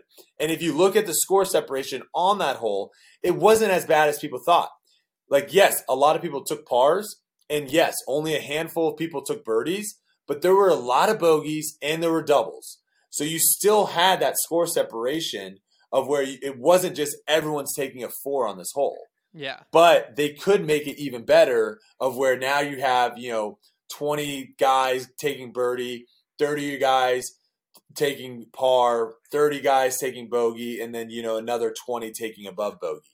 I don't like 4. I think it doesn't it doesn't make sense to be there. 5's change I thought was great. I love 7, 13 too. I love 13. And this is where I'll argue to the day I die. We need to stop being so soft with greens. We need to stop thinking that we should be able to throw a disc anywhere inside of 60 feet and have a wide open putt. Yeah. I agree. That hole was very, very clear what it was asking you to do. It was asking you to throw a tee shot, and this is why I love this hole. There were 3 for right-handed people. There were 3 options off the tee. Okay, there was the big hyzer out to the right. There was the forehand hyzer over the landfill. There was the backhand turnover flex over the landfill. The big hyzer and the forehand hyzer were your safe plays. But those were going to put you 450 feet out for me. I was going to have 450 feet into the green. Yeah. The backhand flex was going to put me inside of 400 feet. I might have 375 feet, and I'd be looking right down the tunnel shot, or right down the gap. But the backhand flex, I get too much over it, I'm OB right. I don't flex it enough, I'm in the trash on the left. There was risk there. And so if you don't want to take that risk, you now have a 450-foot shot, and that's going to be a very, very difficult shot. Yeah. And so you can't be upset that, oh, man, there's 4 trees right in front of the basket, and I hit those trees, or there's trash behind the basket, or if you are 350 feet away, which is what they were trying to make you do, it was a pretty standard mid-range shot out to the right, have it fade in to 20 feet, and you have a wide open putt. That is what the hole was requiring you to do. And if you didn't do that, you suffered. Mm-hmm. And I think that was one of the best holes on the course for what it was asking you. Was it the worst looking tee shot on the course? Absolutely. It looked terrible. Yeah. But it was functional. But for what it was a super challenging hole for players. Yeah. And you had to make a decision what you wanted to do. And I saw people play the hole beautifully and take birdie, and I saw the people play terribly and take double. That's what you want. And I will defend that till the day that I die. Yeah. The thing I won't defend about USDGC, they do not have control. Winthrop can decide, hey, one of our kids grass length this time, or one of our kids got hit with a frisbee, or one of the faculty members' cars got dented with a frisbee, or a baseball player hit a ball out of the park and hit a spectator in the head. We don't want the tournament here anymore. Yeah. Or you guys have 10,000 people on the grounds now. We can't handle that. We don't want the tournament here anymore. They can decide at any point, you're done. We're done with this. We don't want it here anymore. So that is scary to me. And I wish this is one of those things where I said the same thing about GMC. I wish you could just take the course and grab it and pick it up. The only thing I would do differently though is when I picked it up, I would take hole 5 and I would shift it and remove hole 16, and I'd put hole 16 where hole 5 is, and I put hole 5 where hole 16 is. And then drop it somewhere else, and then boom. The tough part, though, because when I was back there, I was looking at it with a mindset of this tournament, when I walked onto the premises, I had the mindset this tournament needs to move in the future because of what you were just saying. Also, just as the sport grows, there's just do you want to be playing where it's so obviously not just a disc golf course? Some facets yes, some facets no. But what I think is very tough is the amount of parking that you can have at Winthrop is great. I mean, there is thousands of people out there, and it didn't feel packed. It didn't feel like they couldn't handle more. How was parking for you guys? Pretty easy to come in and park? Yeah, we had day passes, so we parked down past where player parking was last year. in a field back there, and you just walked up and you're at hole 5. They have the spectator course set up right next to where the day passes park. Fantastic. So it was fine. Yeah, and we were the worst parking of it all. So if it was good for us, then I know VIP, they park next to hole 12 and stuff like that. So it was great. They have that huge area, like you said, for like the little disc golf course for spectators, but they have that huge like tournament village, I guess is what, or championship village, I think is what they're calling it. Yeah. With all the food trucks and everything, and it's like it's going to be it so doesn't hard feel to replicate super crowded. all of it. Yeah, because like the tournament village was awesome because they also had that big LED screen where you could watch. So like sick. Liz and I obviously brought our 2-month-old. So with a 2-month-old, we didn't want to get too close to the cards we were following because we don't want a crying baby to distract anyone. So we were watching from pretty far away, but we could watch from far away, still see what's going on. And then when he needed to eat, it was very easy. We just go into Tournament Village. It's loud in there. People are talking. They don't notice a crying baby if we're changing them or whatever. But there's a screen. We could watch it. So we sometimes sat in the tent and watched it in the tent. Sometimes we watched it on the big screen. And then there was just tons of vendors and food trucks. And they had world champion pizza there. It was incredible with cannolis. And anyways, so it's just like the whole experience while I'm walking around, like on one hand, I'm like, yes, we need this spot to be somewhere else. Can you replicate that? Can you do that though? Right now with disc golf. Like how much land you would need and what you would have to do, like I don't know. I don't know if I think it needs to move anywhere because like the experience as a fan there is so hard to beat elsewhere because you never felt crowded.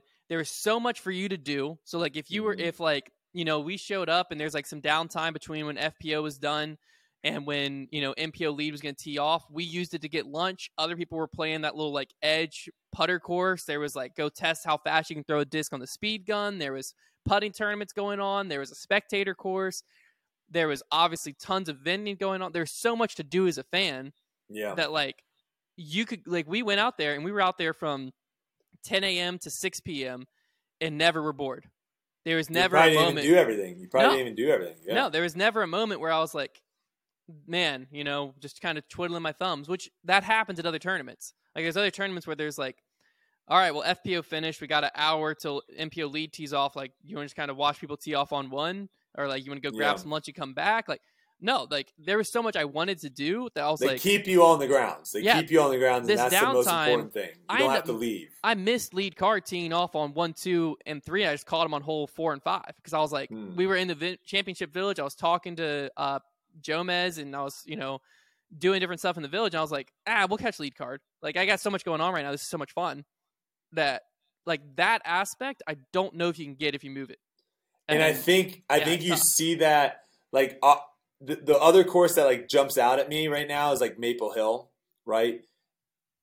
But that to me, they have a lot of questions that they're trying to figure out because like obviously parking was an issue this year for them, and if they want to continue to grow, that does feel crowded. Yeah. It does feel like they're trying to put a lot of stuff there, which is awesome. But like you said, it's not separate enough. Like their tournament village or whatever is literally right in between hole 1's tee and hole 18. Like it's very, very close. Where this was like obviously it's kind of close to hole 7, like on the backside, but still pretty far away. The setup there, the setup there seems so good, and like you said too, so many of these courses that we play at, what you just said is so right. Of where there isn't a question of like, hey, what do you want to do next? It's literally just let's just watch lead card. And so that's why when you look at it, there's literally no one else anywhere on the course, and everyone's just watching lead card going around and around. This course, you had people posted up on hole 1. You had people posted up on hole 5. You had people posted up on 16. You had people posted up on 7. You had people posted up on 17. You had people at the tournament village. You had people all over the course. People posted up on 10. There was people posted up all over the place, just sitting there watching disc golf. Because there was ability for them to do that. There was ability for them to go and eat food and then come back. They could go and putt for a little bit if they wanted to have some fun and then come back. Like you said, there were so many options that it really feels like an event. Yeah. And I don't know if we can get there with other things because like that is like something where if you bring a significant other, a friend, someone that isn't like a super diehard disc golfer to that event, they probably can find fun some way. They probably can leave being like, wow, that was actually incredible. versus if you bring a disc golf, like a non-disc golfer to some other of these events, it's literally you're just watching disc golf. There's nothing else to do. Because that was the other thing is Liz, my wife, had only been to like Idlewild, Ledgestone, where those are very like you're there to watch disc golf. Like you're in Northwoods, you're watching disc golf, and you're walking the course. So when I suggested, hey, let's bring Luca, our 2-month-old, to USDGC, she was like, no, that sounds terrible. I was like, what do you mean? I was like, we can put him in a stroller, and we do not have to leave asphalt the entire day. Like, there is walking paths that will take us everywhere we need to go. She's thinking you're, like, going through woods and, like... Yeah. And so she's like, really? I was like, yeah, and if we need to feed him, there's literally a whole village that's, like, they're playing music. It's a loud area. We're not going to... Like, there's no chance we distract people with him. And we can watch disc golf and have a good time. And so she was all leery about it. Then we showed up Saturday, and we park, and we start walking. And I was explaining to her, I was like, yeah, we walk from, hole 12 through hole, we watched 17 and 18 from across the water. So we basically walked. No, we didn't. On Saturday, we walked up the hill. And so I told her from 12 up the hill, and then we came down the other side and walked back to our car. I was like, you just walked the whole course. Like, obviously, we didn't see every hole, but that was the whole course. She's like, really? Like, that was it? I'm like, yeah, that's just how the course is laid out. Like, there's so many spots where you can sit and watch, like, 3 or 4 holes. And as a spectator, I only move, like, 100 feet. And it's like I watched coming into the green here, the tee shot sideways here, and the tee shot here. And, like, I didn't really move. And so as a fan, like, that's ideal. And that's another thing that I don't think you can get somewhere else, because having those asphalt walking paths and parking lots that you're constantly through, and you can just flow through the whole course so easily and get from hole 12 to hole 7. It'd be hard to replicate without a lot of money. Without a lot of money, it'd be hard to replicate. That's the college campus aspect, where they already have it, where you need to be able to get from the Coliseum to wherever. Like, you need to be able to park and get different places quickly. So they already have all the asphalt walking paths and trails and everything done. And then the disc golf course is just beautifully designed to flow around it, to where as a spectator, maximized what they have. Yeah, as a spectator, it was just it's so easy to follow. And I was like, this was the first year I was thinking it from that aspect, and I was like, I think I take it all back. I think we try to stay at Winthrop as long as possible, because it's so hard to replicate. I'm with you. I'm with you too. Like, I think I've changed my mind too, because I think we both were on the same page of like, we got to get the course out of here. But it's like, dang, it is actually done really, really well. Yeah. What do you think the chances are, like, convincing Lizzie to, like, come back down next year after she's been 100%. There already? Super easy now. Super easy. Yeah. Because we were literally talking about it Saturday night, because Luke has also been going through some, like, stomach issues where he's been fussy a lot. And so Saturday night, she was like kind of worried about tomorrow. I was like, well, today kind of went great though. I was like, tomorrow, I was like, don't you see what I'm saying? Like, even if he's fussy, she's like, yeah. She's like, next year it's gonna be so much easier. Like, I didn't have to say anything to her. She's already saying next year it's gonna be so much easier. Idlewild, awesome. To get her back to the Midwest, Idlewild, I think I'd have to bribe her. I think I'd have to, like, literally pay her to come with me, because, like, now that trip there was like a tornado warning and stuff happened where she was just terrified out there. Makes sense. Yeah. But also, like you were saying, you get out there and, like, that's a diehard disc golf fan. We could be at USDGC 4 days, and my wife would enjoy every day. Yes. If we're at Ledgestone 4 days, she's gonna have fun one of the days. That's about it. And, like, that's, you have to be a diehard fan. Yeah. You have to be a diehard fan, and I think the way that USDGC does it, it sets it up for non-diehard fans to still really enjoy themselves. Yeah. And that's how you grow it. That's how you get bigger. Now, not everyone going to an NFL football game is going because they are diehard football games. They're going because it's a fun entertainment experience. Yeah. Heck, sometimes I would say a lot of people, especially in NFL, you go to a Cowboys game, there's a lot of people there that are not Cowboys fans. Yeah. There's every experience. You know? A couple things left that we can go over quick, and then I'm ready to hear Silas talk about how he thinks he can shoot plus 20 out there. Nico was in the gallery. Yes.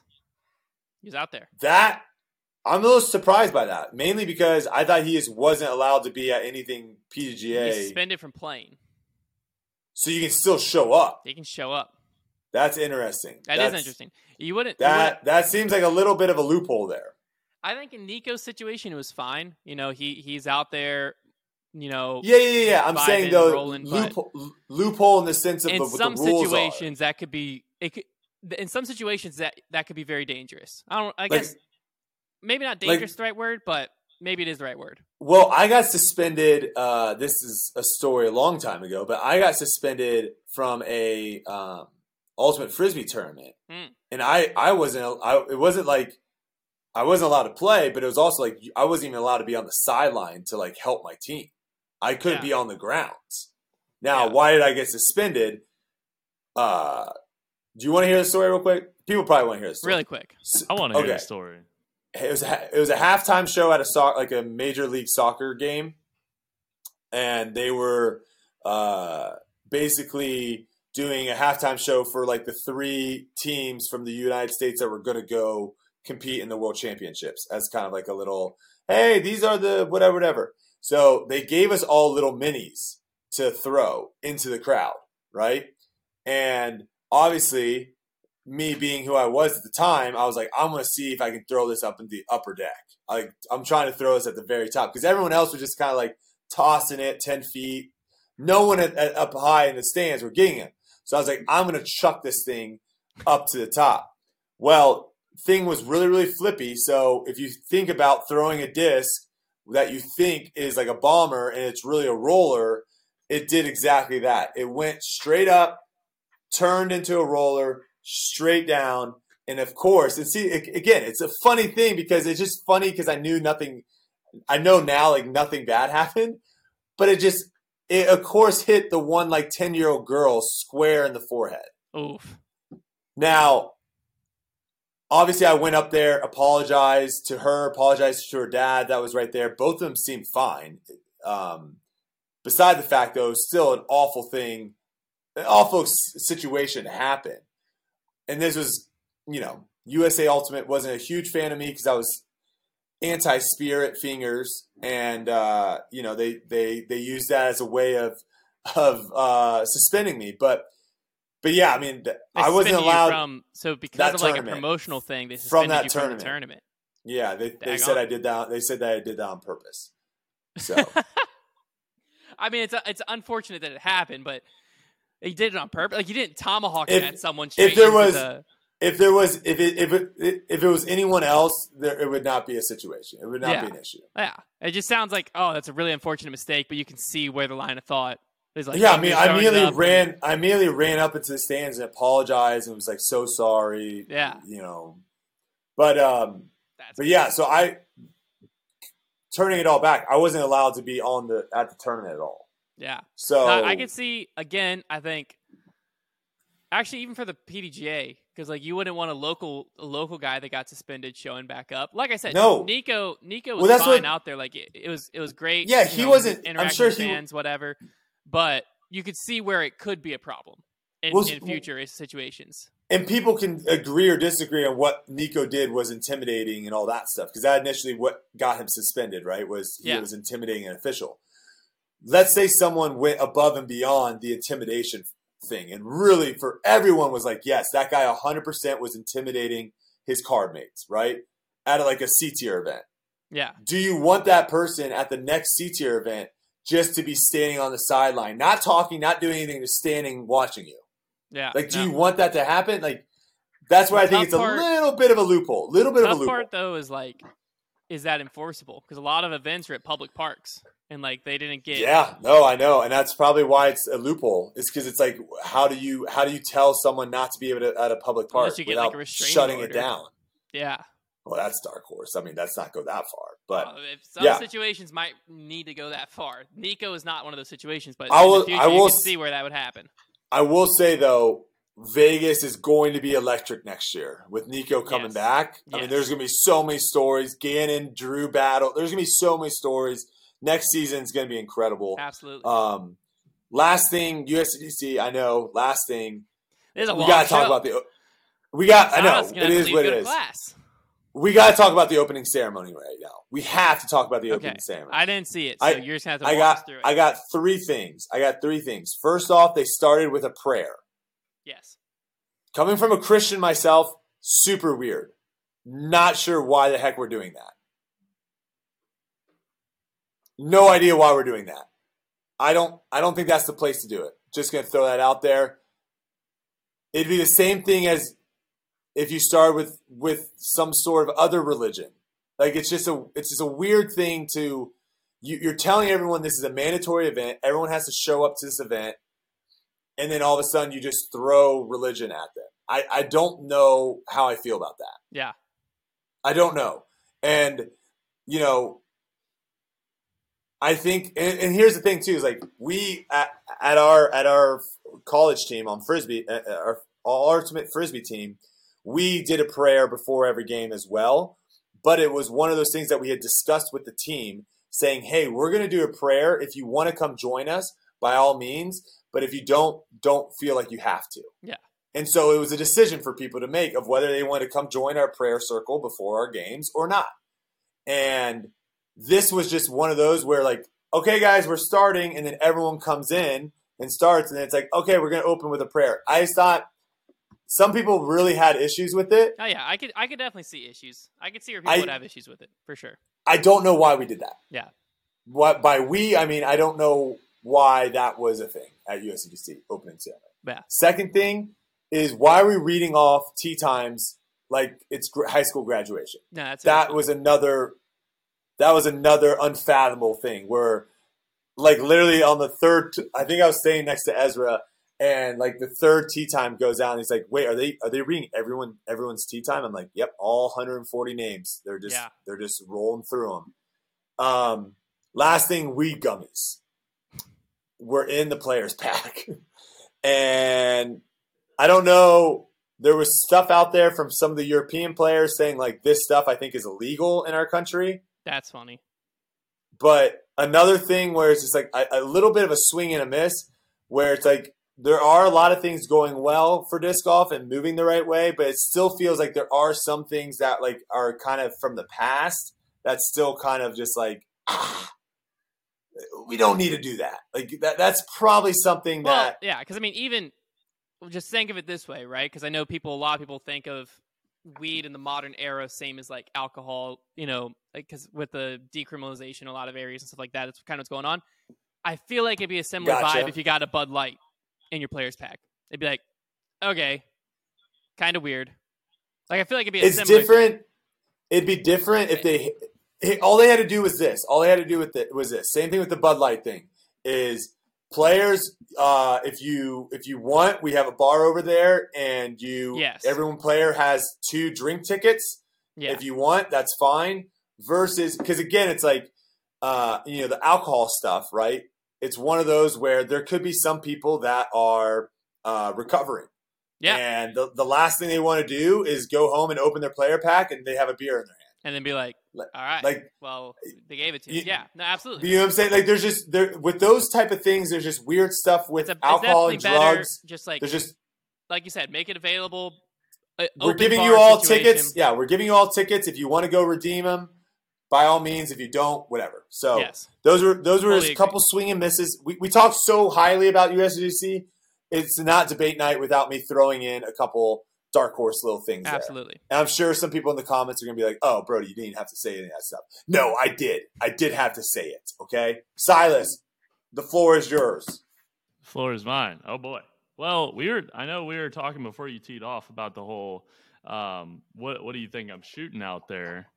And we said, what did we say? Plus 27? Plus 26? No, we said plus 20. You said you could break plus 20. You said you could 20. Do plus 20. And I agreed, and then I got on the grounds. I don't agree anymore, Silas. No? What line do you think you'd be at? I think I'd be at like plus 26. 26. I don't think. Looking at it, like what did the worst person shoot? Like plus 40 something? But you can't. Well, that's across the whole tournament. But they're good enough to qualify for USDGC. Yeah. So their worst round was 15, and they ended up they shot plus 15, but they also shot like even par or something to get in. Yeah. No, I'm going 26. I would say 30 or 35. I'd be like he's got a chance, mainly because I think you could play the course strategically in a way that you could do it. Yeah, no, I'm not trying to play great. I'm just trying to play for the score. Yeah, so I think 30 if you're playing for the score, I think 30. What does he get on? I'm What does he laying get up on with 5, Amanda. Silas? 5? Or sorry, Hunter. What does he get on 5? I think he goes, if he's playing just safe, Safe. Walk me through it. he goes really short layup, another short layup, jump putt to the water. We'll So just he's about to be throwing 5. 5. Safe cross, layup. He gets a forehand across first try. Safe. He's not going to the basket. He's going I know, but he gets it across first try. after 4 layups. I mean, hopefully he's in a spot he's got clear like 200 feet of water. Yeah. No, there is no spot like that. Yes, there is. And you just throw to the right of those trees. Like You're he's saying not- you he's think not he's going all? There's he's a not going at Mando. the basket. There's a Okay, yeah. Mando. He's just shy of the Mando, and he's just having a chip shot around the trees. I don't think he gets there in 4 shots. He does not get to that Mando in 4 shots. Regardless, I think you can get across the water in 5 layups. I think you can take a 7. Ooh, I'd put a lot of money on that. I think you can take a 7. I'd put a seven. lot of Alright. money on the over. He could also take a 9. I'd put a he lot got of money one on. I can Are also you- take a 6. He couldn't. I don't think he's taking a 6. Yeah, because just I go. mean, could you physically take a 6? Yes, 100%. You absolutely could take a 6. Can we just But do that? Can we just that have pressure instead of across the water it's a tough. instead of him just playing all 18? Can we just have a side bet of him just playing 5 and just seeing what he shoots on 5? Because I will take a lot of money Can that you he go does and not. play it? Yeah, the Like, course is right now? open Is it open? year round, but it's just not the ropes aren't up, so there's no. Size is about to jump in his car and drive down there. I mean, So do you have more respect, Silas? Because you had some words, you had some strong words against Yeah, I USDC did. coming into the tournament. you're right. Are you changed your mind? Or are you still feeling what you said was true? I will say that this tournament is ran very well. You know, Yes. I didn't realize that there were 3 tournaments essentially going on. Kind of hate that, but continue. So like they had it all together. Not gonna lie, the Players Village thing, that was sick. That was very cool. I think I wish more tournaments would do that, because I know not like hardly any other tournaments probably do that kind of thing. Several try, but no one They have, executes like- it the way. yeah. It's USDC like that was does. sick. Exactly. They try. And- They have like food trucks and stuff, and they try to have like a little thing. But European That's Open what- was pretty decent. Okay. But yeah, That's what kind of disappoints me a little bit, is that like this is like the tournament that one of the only tournaments that this is actually successful at, and That's good, other man. tournaments aren't. So that was really good. I mean, the course was good. I like the OB thing. So the rocks, whatever, but I like the rope and the little trench thing, and I like the grass cut. The grass cut was a big one. I've never seen that before. what's the rope in the little trench thing? What is I that? think Yeah, it's they means like rope lining they it. like dug a little trench like, and then put a rope in Dug it. the rope into the ground. Oh yeah, That's pretty cool. Instead of being on top, yeah. That's good. Nice touch. Hole 4 was a little interesting. The gauntlet. Just like the tunnel shot. I don't. Yeah. They, for the spectators, they had us like way back, so like we couldn't even see what the. I mean, Yeah, you guys were on the shot road, type right? Was pretty much. Essentially. Yeah, There was a pretty little much spot really- in the field, but you So weren't. you looking couldn't at the see gap. you couldn't see a good shot versus a bad shot. Yeah, you would just wait for you it to were hit just a like- tree. Yeah, exactly. So that was a little like, I wish we could be a little closer. How was that on coverage? How did it look good on coverage? Like Coverage shooting fine. right behind? Yeah. I mean, I hate the Okay. hole, but the coverage of it was Yeah. fine. I'm just saying, as long as you can see what's going on coverage. What was great on coverage was, and I told Silas and Trevor this when they showed up, the grass length being different. It played well in person, but on coverage, it was incredible. Well, I'm assuming coverage was good this week since I mean I didn't watch it because I was kind of in the mix. I watched some of FPO, but I'm assuming it was good since you didn't have any hot takes coming in on coverage. Yeah. Yeah, I mean, I watched, obviously the last 2 days I was there, but I still watched coverage like on the screens. I didn't get to hear much commentary, but like, I mean, there's always mistakes with coverage, right? Like there's always some things, Yeah. they stay too long on a shot, cut too early. That blah, one blah, thing blah. was the worst thing ever. Was like the slow pan of the commentators. Why? What are we doing? Why are we doing that? That is The commentary shot, though, looked Commentating crispy. shot was Looked crispy. so nice. Yeah. Those But when they interview went to shots like look good too. when they went to like the B-roll shot Yeah. and they would like low and they would slow pan it Like, across, that's I'm what I'm like, saying. There's some stuff. I'm where we like get that's super that's nitpicky. But- that's unnecessary. It was also cool that they had the You don't need like, hero shots of the commentators. the keyhole stream where you could like watch I love the that. 4 holes. I love that. nonstop. It was Yeah. like 1-5, Dude, 17, were they something like that. were they utilizing that a lot in coverage of showing like random people playing those holes?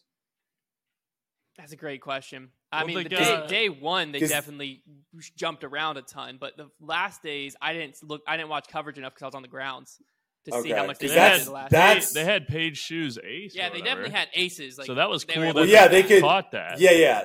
They have obviously if you ace, they're gonna show that, but like it'd still be cool to be like Nate Sexton, for example, right? Yeah, He was out of it, so he's not going to be in the mix. But it'd be cool to pop him on when he's playing 17 to be like, oh, looks like Nate Sexton is going to, get another top 10. Yeah. Like use those to kind of fill in. I just didn't know if they've done that yet. I think that's the future. Is like have those stationary cams there all the time, and so you're gaining all this coverage no, for that sure. you can then go and be like, earlier today, check out what this person did on Yeah. hole 7 and 17 Yeah. versus like not having anything. Yeah. Silas, Well, out of I do have some complaints though. Oh, Oh let's gosh. hear the complaints. I'm not Well, gonna ask about that. okay. First of Complain. all, the parking situation was fine, but one thing that kind of threw me off, and that wasn't stated in the email or anything that we got with the day passes, was you have to go to the ticket box. I disagree. I'm gonna read this email 'cause Before I you didn't have a park. problem with it at all. I was able to do it first try, no 'Cause, like, question about in, it. in me and Trevor's head. we Okay, here you go. parked- Let me read the first line of this email, Silas. Yeah. Ready? You'll be required to check in at the USDGC box office upon arrival. Yeah. The box office is located left past the front entrance. Okay. I could read that both ways. I'll take Silas's thing. I think that's open ended for. But then they give you a map and it says you are here, which is where the box office is, and then this is where you're parking. And there's directions to get to where you're parking. Well, and on it's the also road. directions to get to the box office. No, it's turn right on Eden Terrace at the stop, turn right on University Drive at the roundabout. Like nowhere was that stated. I don't. This is in the email, my guy. I know, but I don't know if that's not clear obvious. enough. I don't know if that's clear enough to like. I would probably do what Silas did. I would probably park and Yeah, then we go parked. and try to get my tickets. Yeah, and like we couldn't park because we didn't have our tickets. We had to have our tickets to park, and so the guy was like, "Hey, you got to go back." Because and they get said your how to ticket." receive your pass on the day of the purchase round. Go to the USDC box office at the office, print out, view, show them this, and then day pass parking's right after that. There will be very limited on site nearby satellite lots. I think they should just probably put something in quotes that say, "Will not be able to park until you go." Like there should have been something there because what other event do you go to where you Exactly. get your tickets That's my first point. and then park? Well, because That's my the point. tickets determined where you're parking. Well, like you You had already to have show your your ticket ticket on to your park, phone. so you had to show, like, Therefore, you didn't have no, a ticket you on your already phone. have your ticket on your phone. No, you didn't. They The should ticket- just be able to scan that and then give you the wristband at Yeah, but after Hunter- you park. But Hunter, there's a But lot some- of but some places. day passes you could park in VIP. Day one, I parked in VIP. Well, that's not legal. Because as the VIP parking, like if you showed up late enough in the day, if VIP parking was full, day pass you could park in VIP. So they didn't know where you were parking yet until you showed up. Well, that's not right How's that not right? because you didn't pay for VIP parking. Well, no, but VIP the lot was full. I showed up when the round was like midway in, and they knew there's plenty of spaces over here. You can park here. That's another thing is if you're paying for VIP parking, you should be You're receiving not a paying for VIP VIP parking. parking You're paying pass. for a VIP pass that includes You parking. should- Right. So the day passer shouldn't be parking in the VIP All lot. I know is I read it and I didn't once question it. I was like, oh, I go pick up my passes. Have and you then I been go to park. another sporting event? No, Silas. That was my first ever sporting event. That's my point, though. Surely you can see that.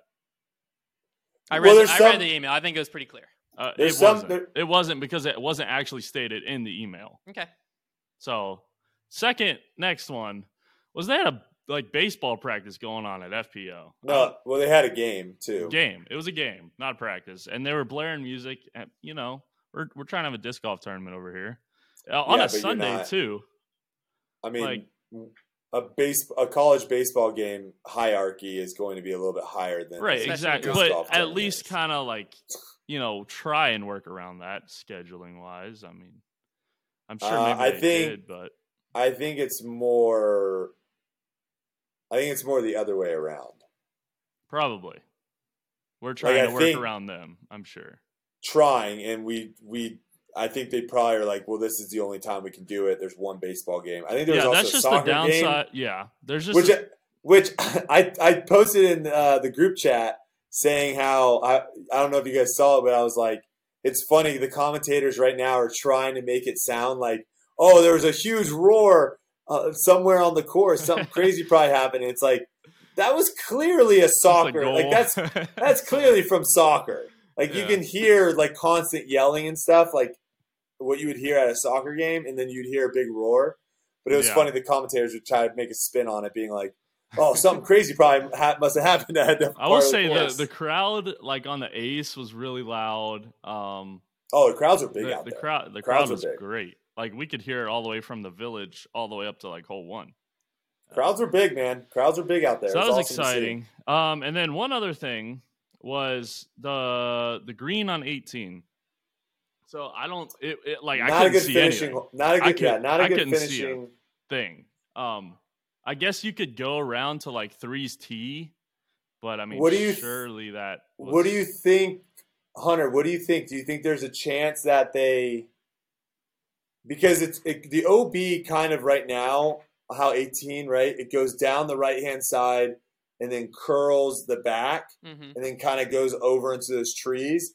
What if it went down the right-hand side, curls, and then just went down to the water, not back into the trees? They clear out all those trees in the back, and maybe they put some spectator grandstands or something back there. Well, the tough part is then you're asking Winthrop to be able to clear trees. Yeah. No, I know. I think that might be the biggest. It's one of those biggest issues. I agree. Is like 18 green's brutal. If you're not not in the front row, you're not seeing. It's not a good finishing hole. Like the tough part is it's a great finishing hole for the players. Fantastic finishing hole. But so it's one of those where they weigh the balance of like they've previously tried moving it back in the middle of the fairway. Terrible. It sucked, but it was great for the spectators. All the spectators could see. You could gather around it, and so they tried that, but it seems like they made the decision like we need to be better for the players, and the spectators. You got to kind of deal with it. But couldn't they put more? I think they got to put grandstands. They got to put grandstands on the right. That's what they have to do. That would definitely help. Because right where they have like players scoring, get players scoring out of there. Put players scoring. People like actually showing in the shack. In the shack. Yeah, there were people going into like the lost found discs. I'm not surprised. I think that needs to be all like stadium seating. Yeah, that would definitely help. Because then if you get people stacked up, then you can see down. Because right now, you have to decide when they get to 18, do I want to be on the green or do I want to watch the approach shots? Because you can't do both. Right. Because by the time you get to the green, it's already going to be 3 rows deep. Or like if you're on the green, you can't see the shots from like people driving and approaching in. What I did is I watched from across the water, and as soon as he threw an approach shot, I just looked down at my disc golf network and watch the approach shot come in. Yeah. Not the most ideal way to do it, but it was good for me. I will say, like, the last 2 years we've been lucky to where the deciding factor has come on hole 17, essentially, right? Yeah. With Paul's big putt last year, Gannon's big putt this year, basically made 18 kind of like we haven't had one in the last 2 years where like someone cashes in like that 45-footer for the win on 18. Where it's like you would want to have a lot of people seeing that. But yeah, I agree with you on that side. Hole 18's green, not great for spectators. Yeah, but I mean that's pretty much all I. It could be though. It could be. That's pretty much all of the complaints I had. What would you rate it out of 10 now that you've been there? We said this on the vlog. I think I said like an 8.3. 8.3. Okay. All right. That's respectable. I think that's what I said. That's a lot higher than you probably thought it was going to be going into that weekend. What's that? I says that's probably higher than you thought it was going to be going into the weekend. Yeah, I mean, I knew it was going to be good. Yeah. But I will say it was interesting watching FPO because I'd never watched FPO before. Yeah. And live, in person. Oh, and one more thing is just seeing people in person is just totally different. Like Corey Ellis, that dude is tall. Yeah. Like I did not know he was so tall. That's what everyone says when they see Corey for the first time. And like Emerson Keith, yeah, Short. he's short. Very short. He's as short as I thought he was. But I mean, that was just super interesting to see. And just like you see shots on coverage and you're like, oh, that's a good shot. But you see shots in person, you're like, wow, that was a great shot. Yeah. So it was really cool to be down there and all that stuff. And it's really cool to see everyone that, came up and said hi. Final question to you from me. Do you still think it needs to move from Winthrop? Yeah, I think it has to. Okay. Yeah. I mean, long term, yeah, it's got to. You can't say, yeah, it there's just too much. There's too many things that could go wrong, too many things that Winthrop could say, like, hey, we want to build a new building right here. Boom. You got to get rid of Hole 5 or, whatever. So yeah, that kind of thing. But I will say the FPO, watching FPO gave me hope because those people were like half my size and they were throwing further than me. And so I was like, man, some way I got to be able to throw further. That's so amazing. But props to them because they throw freaking far. That's great. That was funny. All right, let's wrap this thing up pretty quick. I think we talked through the Tour Championship and then touch on the survey really quick, and hopefully we can do it before Silas has to leave to go to class. Probably not. What's our time frame? Like what? 15 minutes? Yeah. Okay, we can do it. We can crank it out. Right. Tour Championship, Brody. I'm just going to ask really quick.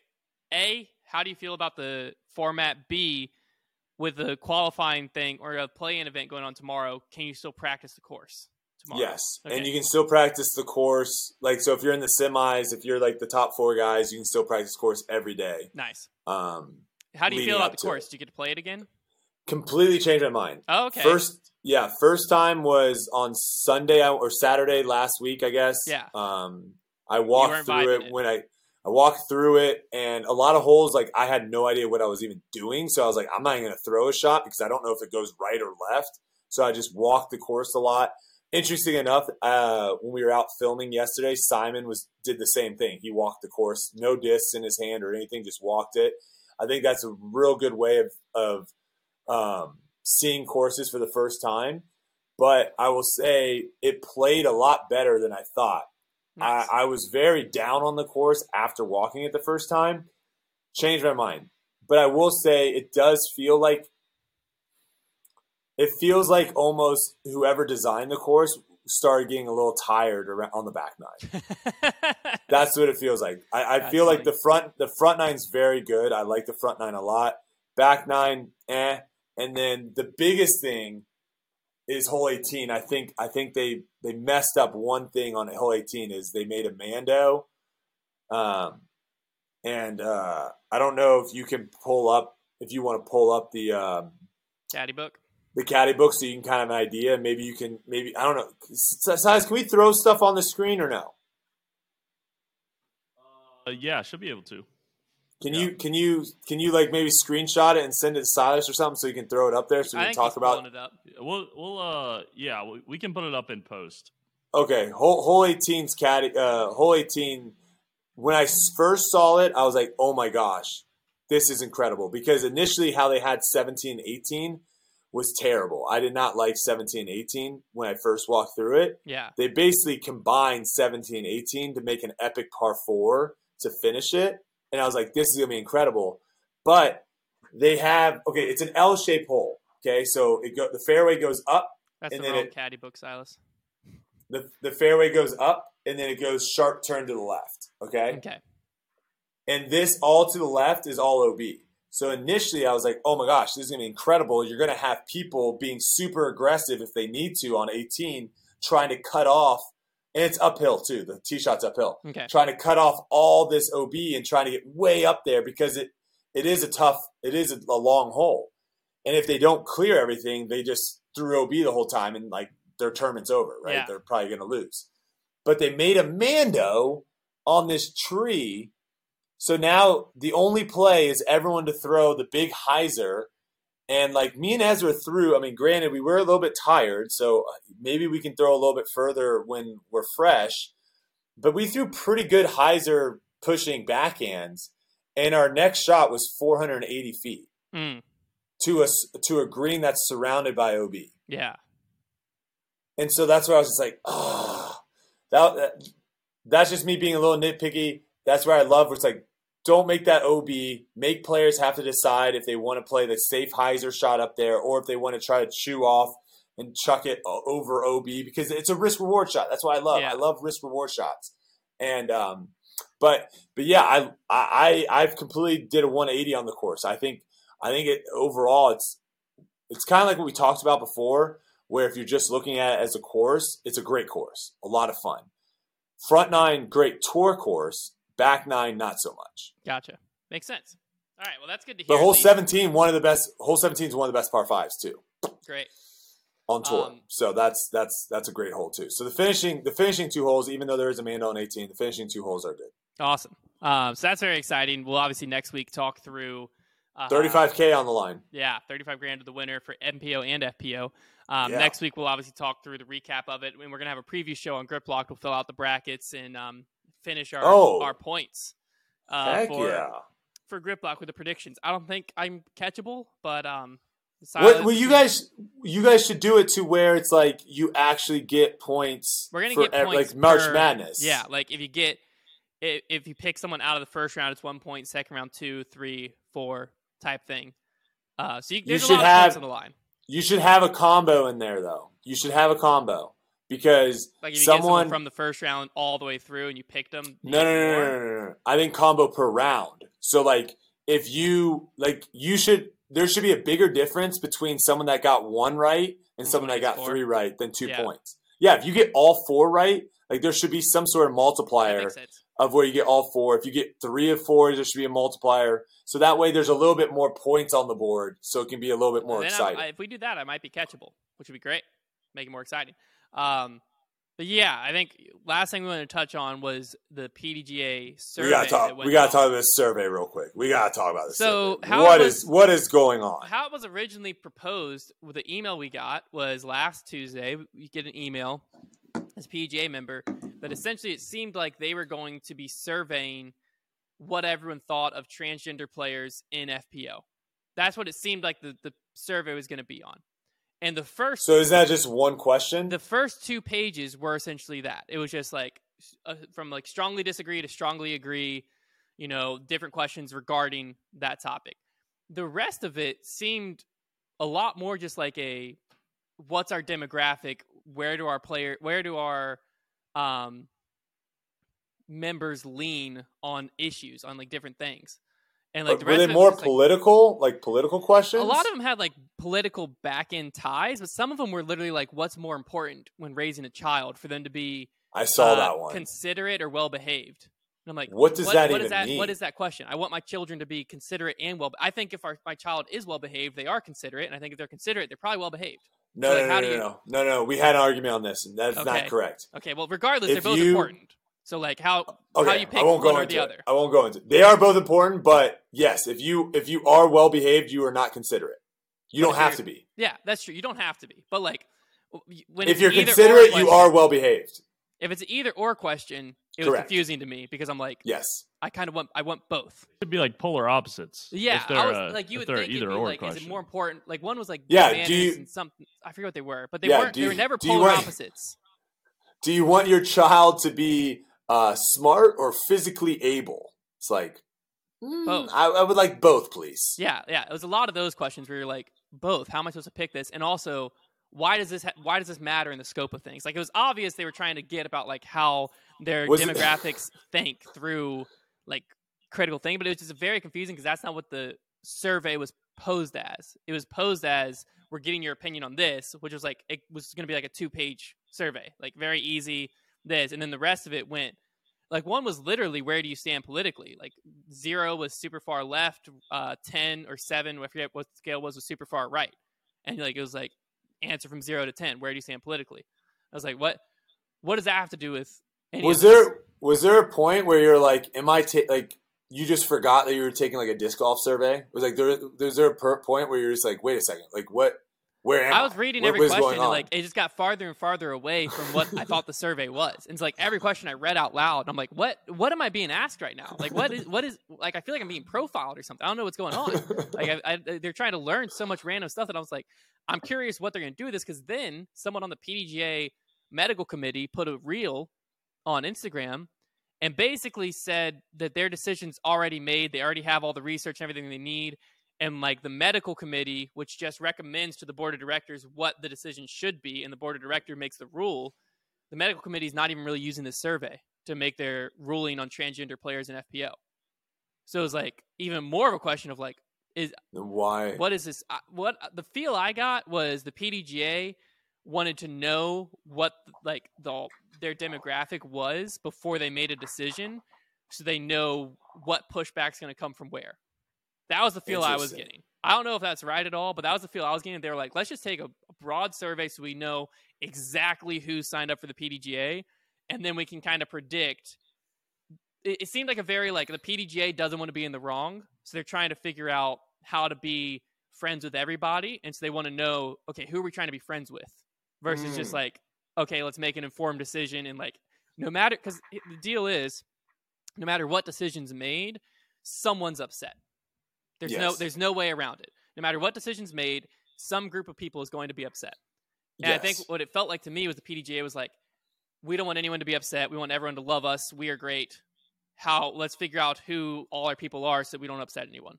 That's what it felt like to me. I don't know. I could be completely off on it, but it also came from the person who like sent it out was the guy who the jerk move guy. I heard, yeah. People and tweet me about talking that. about Paige getting roasted behind the scenes. I don't know why that guy's still affiliated with the PDGA. Yeah, I thought he was gone. He was what president. happened? He was He's president. back? He was president of the board of directors. He stepped down, and now he's in like a volunteer position at the PDGA. But like, why is that guy still in our sport? Like, I don't. But he was the one that created the survey, right? Yeah, he was the one facilitating the survey. That seems like a pretty big job for like a volunteer to do. Yeah. I don't. The PDGA fascinates me. I'm not trusting anyone coming in and volunteering for us to do anything important. No. Yeah. The heck? The survey was very. I mean, I think it's more so they didn't tell us exactly what the survey was going to be. Is why there was so much shock when you opened it. Yeah. Because like if you understood the survey going in, then the questions made sense. But when you were told this survey's on, transgender players in FPO. The first 2 pages, I'm like, yep, these questions make sense. Answer. Then you get to like page 3, I'm like, okay, this is kind of weird, but I kind of still get where they're going. And then eventually it's like, how are you raising your child? And I'm like, okay, now how do we get from point A to point B? Like you lost me in the middle here. Like that, yeah. I didn't understand that. It'll be interesting to see. It'll be interesting to see what the listeners think of it. I'm curious, are they gonna post these results? Like, I don't know. I want to know what the PDGA is gonna do with this information. Like, it was a very very confusing sequence of events. Probably sell it for a lot of money. Maybe they're using it to sell to advertisers so that like their disc golfer magazine, they have a better, demographic, when they're going to advertisers. I don't know what's going on. They go to what's that gun company that sponsors a lot of like podcasts, like Colt, they're a coffee company. Black Rifle. Yeah, Black Rifle. They go to Black Rifle and they're like, look, 70% of our 70% of our members think they're right to own a gun. Yeah. Like you need to throw some money at us. Yeah. Hey, if that's it, that PGA might be the smartest company in the world. Yeah. Maybe. Also, I mean, were they able? Because obviously, if we asked these questions before, like on an interview, like if we were interviewing someone for a job at Foundation and we were like, you have to answer these questions, I think we could get sued. I think we would be liable. Probably, but it wasn't a mandatory survey. That's what I'm saying. Because it's a survey. Yeah, you were choosing. Is that it like was the voluntary loophole that they can? Yeah. My point is like the questions that were being asked, you cannot force people to answer those questions. It was a voluntary survey, so like, and that's why they could get not away all with it. members had to take it. I saw a lot of people saying they weren't taking it, but yeah, so because you can walk up on the street and ask anyone anything. Oh yeah, of course. Like I could walk up and ask them, like, because like something was like, oh, have you had a knee surgery? Like, obviously you can't force me to say that because that's a HIPAA violation. Mm-hmm. But if I'm like, yeah, I've had a knee surgery, I haven't. But like that's me volunteering that information. It's my information to volunteer. So voluntarily taking that survey, Yeah, if they would have said to stay a PDGA member, it's mandatory you do this, that probably would have crossed the legal line, yes. Caused some problems. Yeah, but I don't know. It was fascinating. Hey, if you didn't take it as a PDGA member, I would advise at least look it up. I also think on Reddit, someone posted a link to all the questions. I think you can find that. So if you're just curious, you're not a PDGA member, and you want to see what the heck everyone's talking about. I will say this. Let me read a few of the questions. I found the. Yeah. Do you want my answers or no? So like, it asks like what the following best describes you. What best describes you? Like I play in PDGA events. Like where you stand within the PDGA. Like are you on the Pro Tour? Blah blah blah. Like are you like they have options? I'm a woman, transgender woman, man, transgender man, non-binary, identify. So like that. Those questions all made sense at the beginning. Highest degree of school made sense still. And then it gets to, this is where it starts. So like, this is the last page that's like, I was understanding. So it's like, do you have a family member, close friend, acquaintance who is gay/lesbian? Yes or no. Do you have a family member, close friend, or acquaintance who is transgender? Yes or no. The questions up to that point all made sense for the scope of the survey. Then the next one was like, here's a 7-point scale on the political views that might be arranged from extremely liberal left to extremely conservative right. Where would you place yourself on the scale? How many times do you attend religious services or ceremonies at your place of worship? And then how strongly do you agree or disagree with the following statements? It's disrespectful for a man to swear in front of a woman. Like, these were questions I started going, now where does this have to do with what is going on? There's like this one. There's some professions and types of businesses that are more suitable for men than women. It bothers me more to see a woman who is pushy than a man who is pushy. Like now it's just going like, are you sexist? And like, so it just went like, it went from where do you stand on this? To like, okay, are you sexist? To then like, the world is changing and we should adjust our moral views. The newer lifestyles are contributing to the breakdown of our society. Like it slowly just shifted to a political survey. You know what they might do? They might throw all these things because my buddy's really good at Excel and he's shown me stuff like you can do in Excel. I bet they do this. I bet they chuck all these answers in there. Then they make like this little formula that says like anyone that answered these ways on these questions, throw their answers out. That's what I was thinking. They don't. I mean, that would they be don't count. Wrong, obviously, but yeah, but like all the sexist bigots throw their answers out. We don't care what they think, and let's just see what we're left with and see what those people think. They might be doing that. That might be what they're doing. But when you're trying to survey your whole demographic, I don't think the decision on whether or not transgenders should play in FBO should have anything to do with just the mass opinion of the people. Like it should be based on science. So let's start there. But if you're like, hey, we want to get the mass opinion of the people, then you're getting the mass opinion of the people. It's not like, well, we don't want to hear from you. Whoa. No, we just want to hear from you. Like, because then, of course, you're going to like if you use this to pick and choose, you can look at all the answers of every other question and probably know how they answered the first few questions. Realistically, what are they? Isn't there a saying something like that of don't where throw the it's baby like, out with the bathwater? That might not be it. That's a different phrase. Not. No, there was something. No, there was some sort of saying of like not it goes along with like history kind of don't let history repeat itself kind of thing of where if all we're doing is like whatever the masses like whatever the most people think that's what the best thing is, like that is not the best way of going about life. No. Of where it's just like, was it groupthink, right? Is that what I'm thinking of? Of where like everyone just like hive mind, they all think the same way. And so it's like, okay, that's what the best thing is. When you have some brilliant person over here being like, hey, there's a better way of doing this. Yeah, or like someone with a different perspective that can see something that the masses just don't see. It's like... Yeah, I just feel like there's been a lot of times in history where everyone jumps on something and then like later in life we're like, that was not a good idea. Yeah. Like that we messed that one up. So I'm with you on that. Is like we shouldn't probably whatever side it's on. If there's a 90% people saying it should go this way, or the 90% people saying it should go that way, I'm with you in agreeing that I don't think that's what the PDGA should be looking at to being like that's what we're gonna do. Yeah, and then these are the children questions. Please tell us which one's more important for a child to have: obedience or self-reliance. And it's like tough one.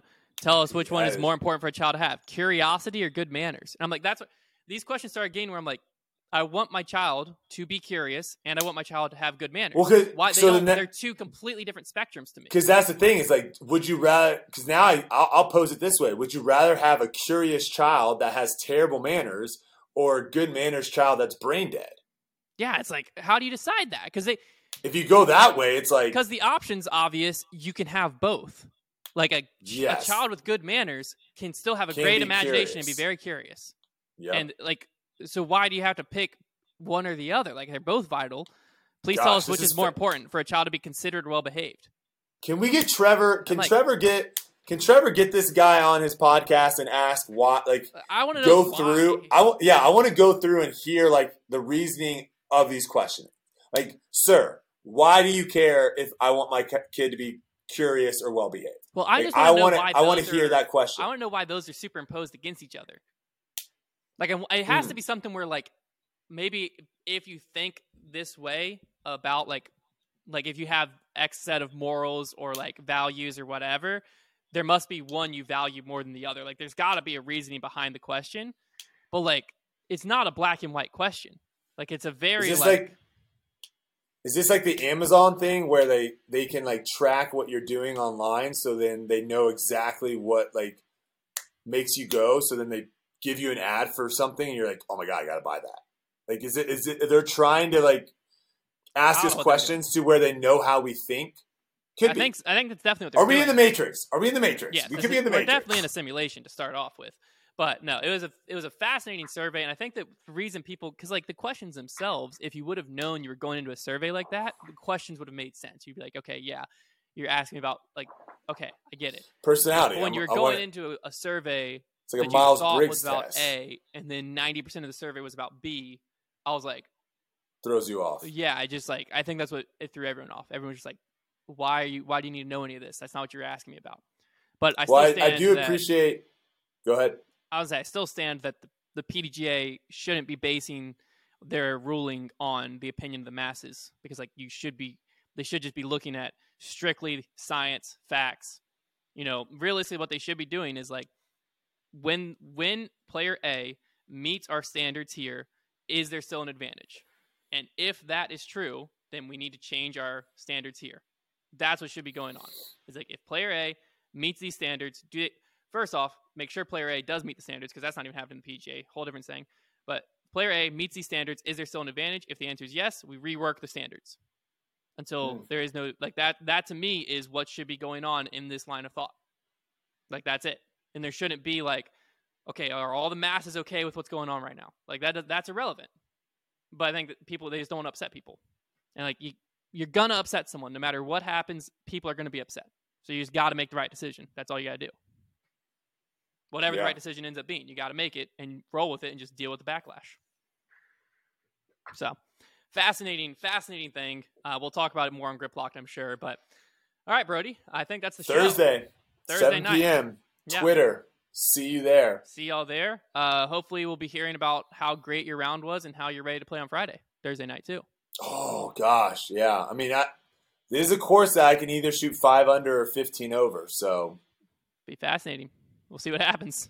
All right, we'll talk to you all Thursday night, and then back here Tuesday night. Brody will actually – nope, you won't be in studio.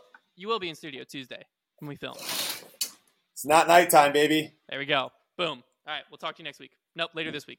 Jeez, that was almost bad.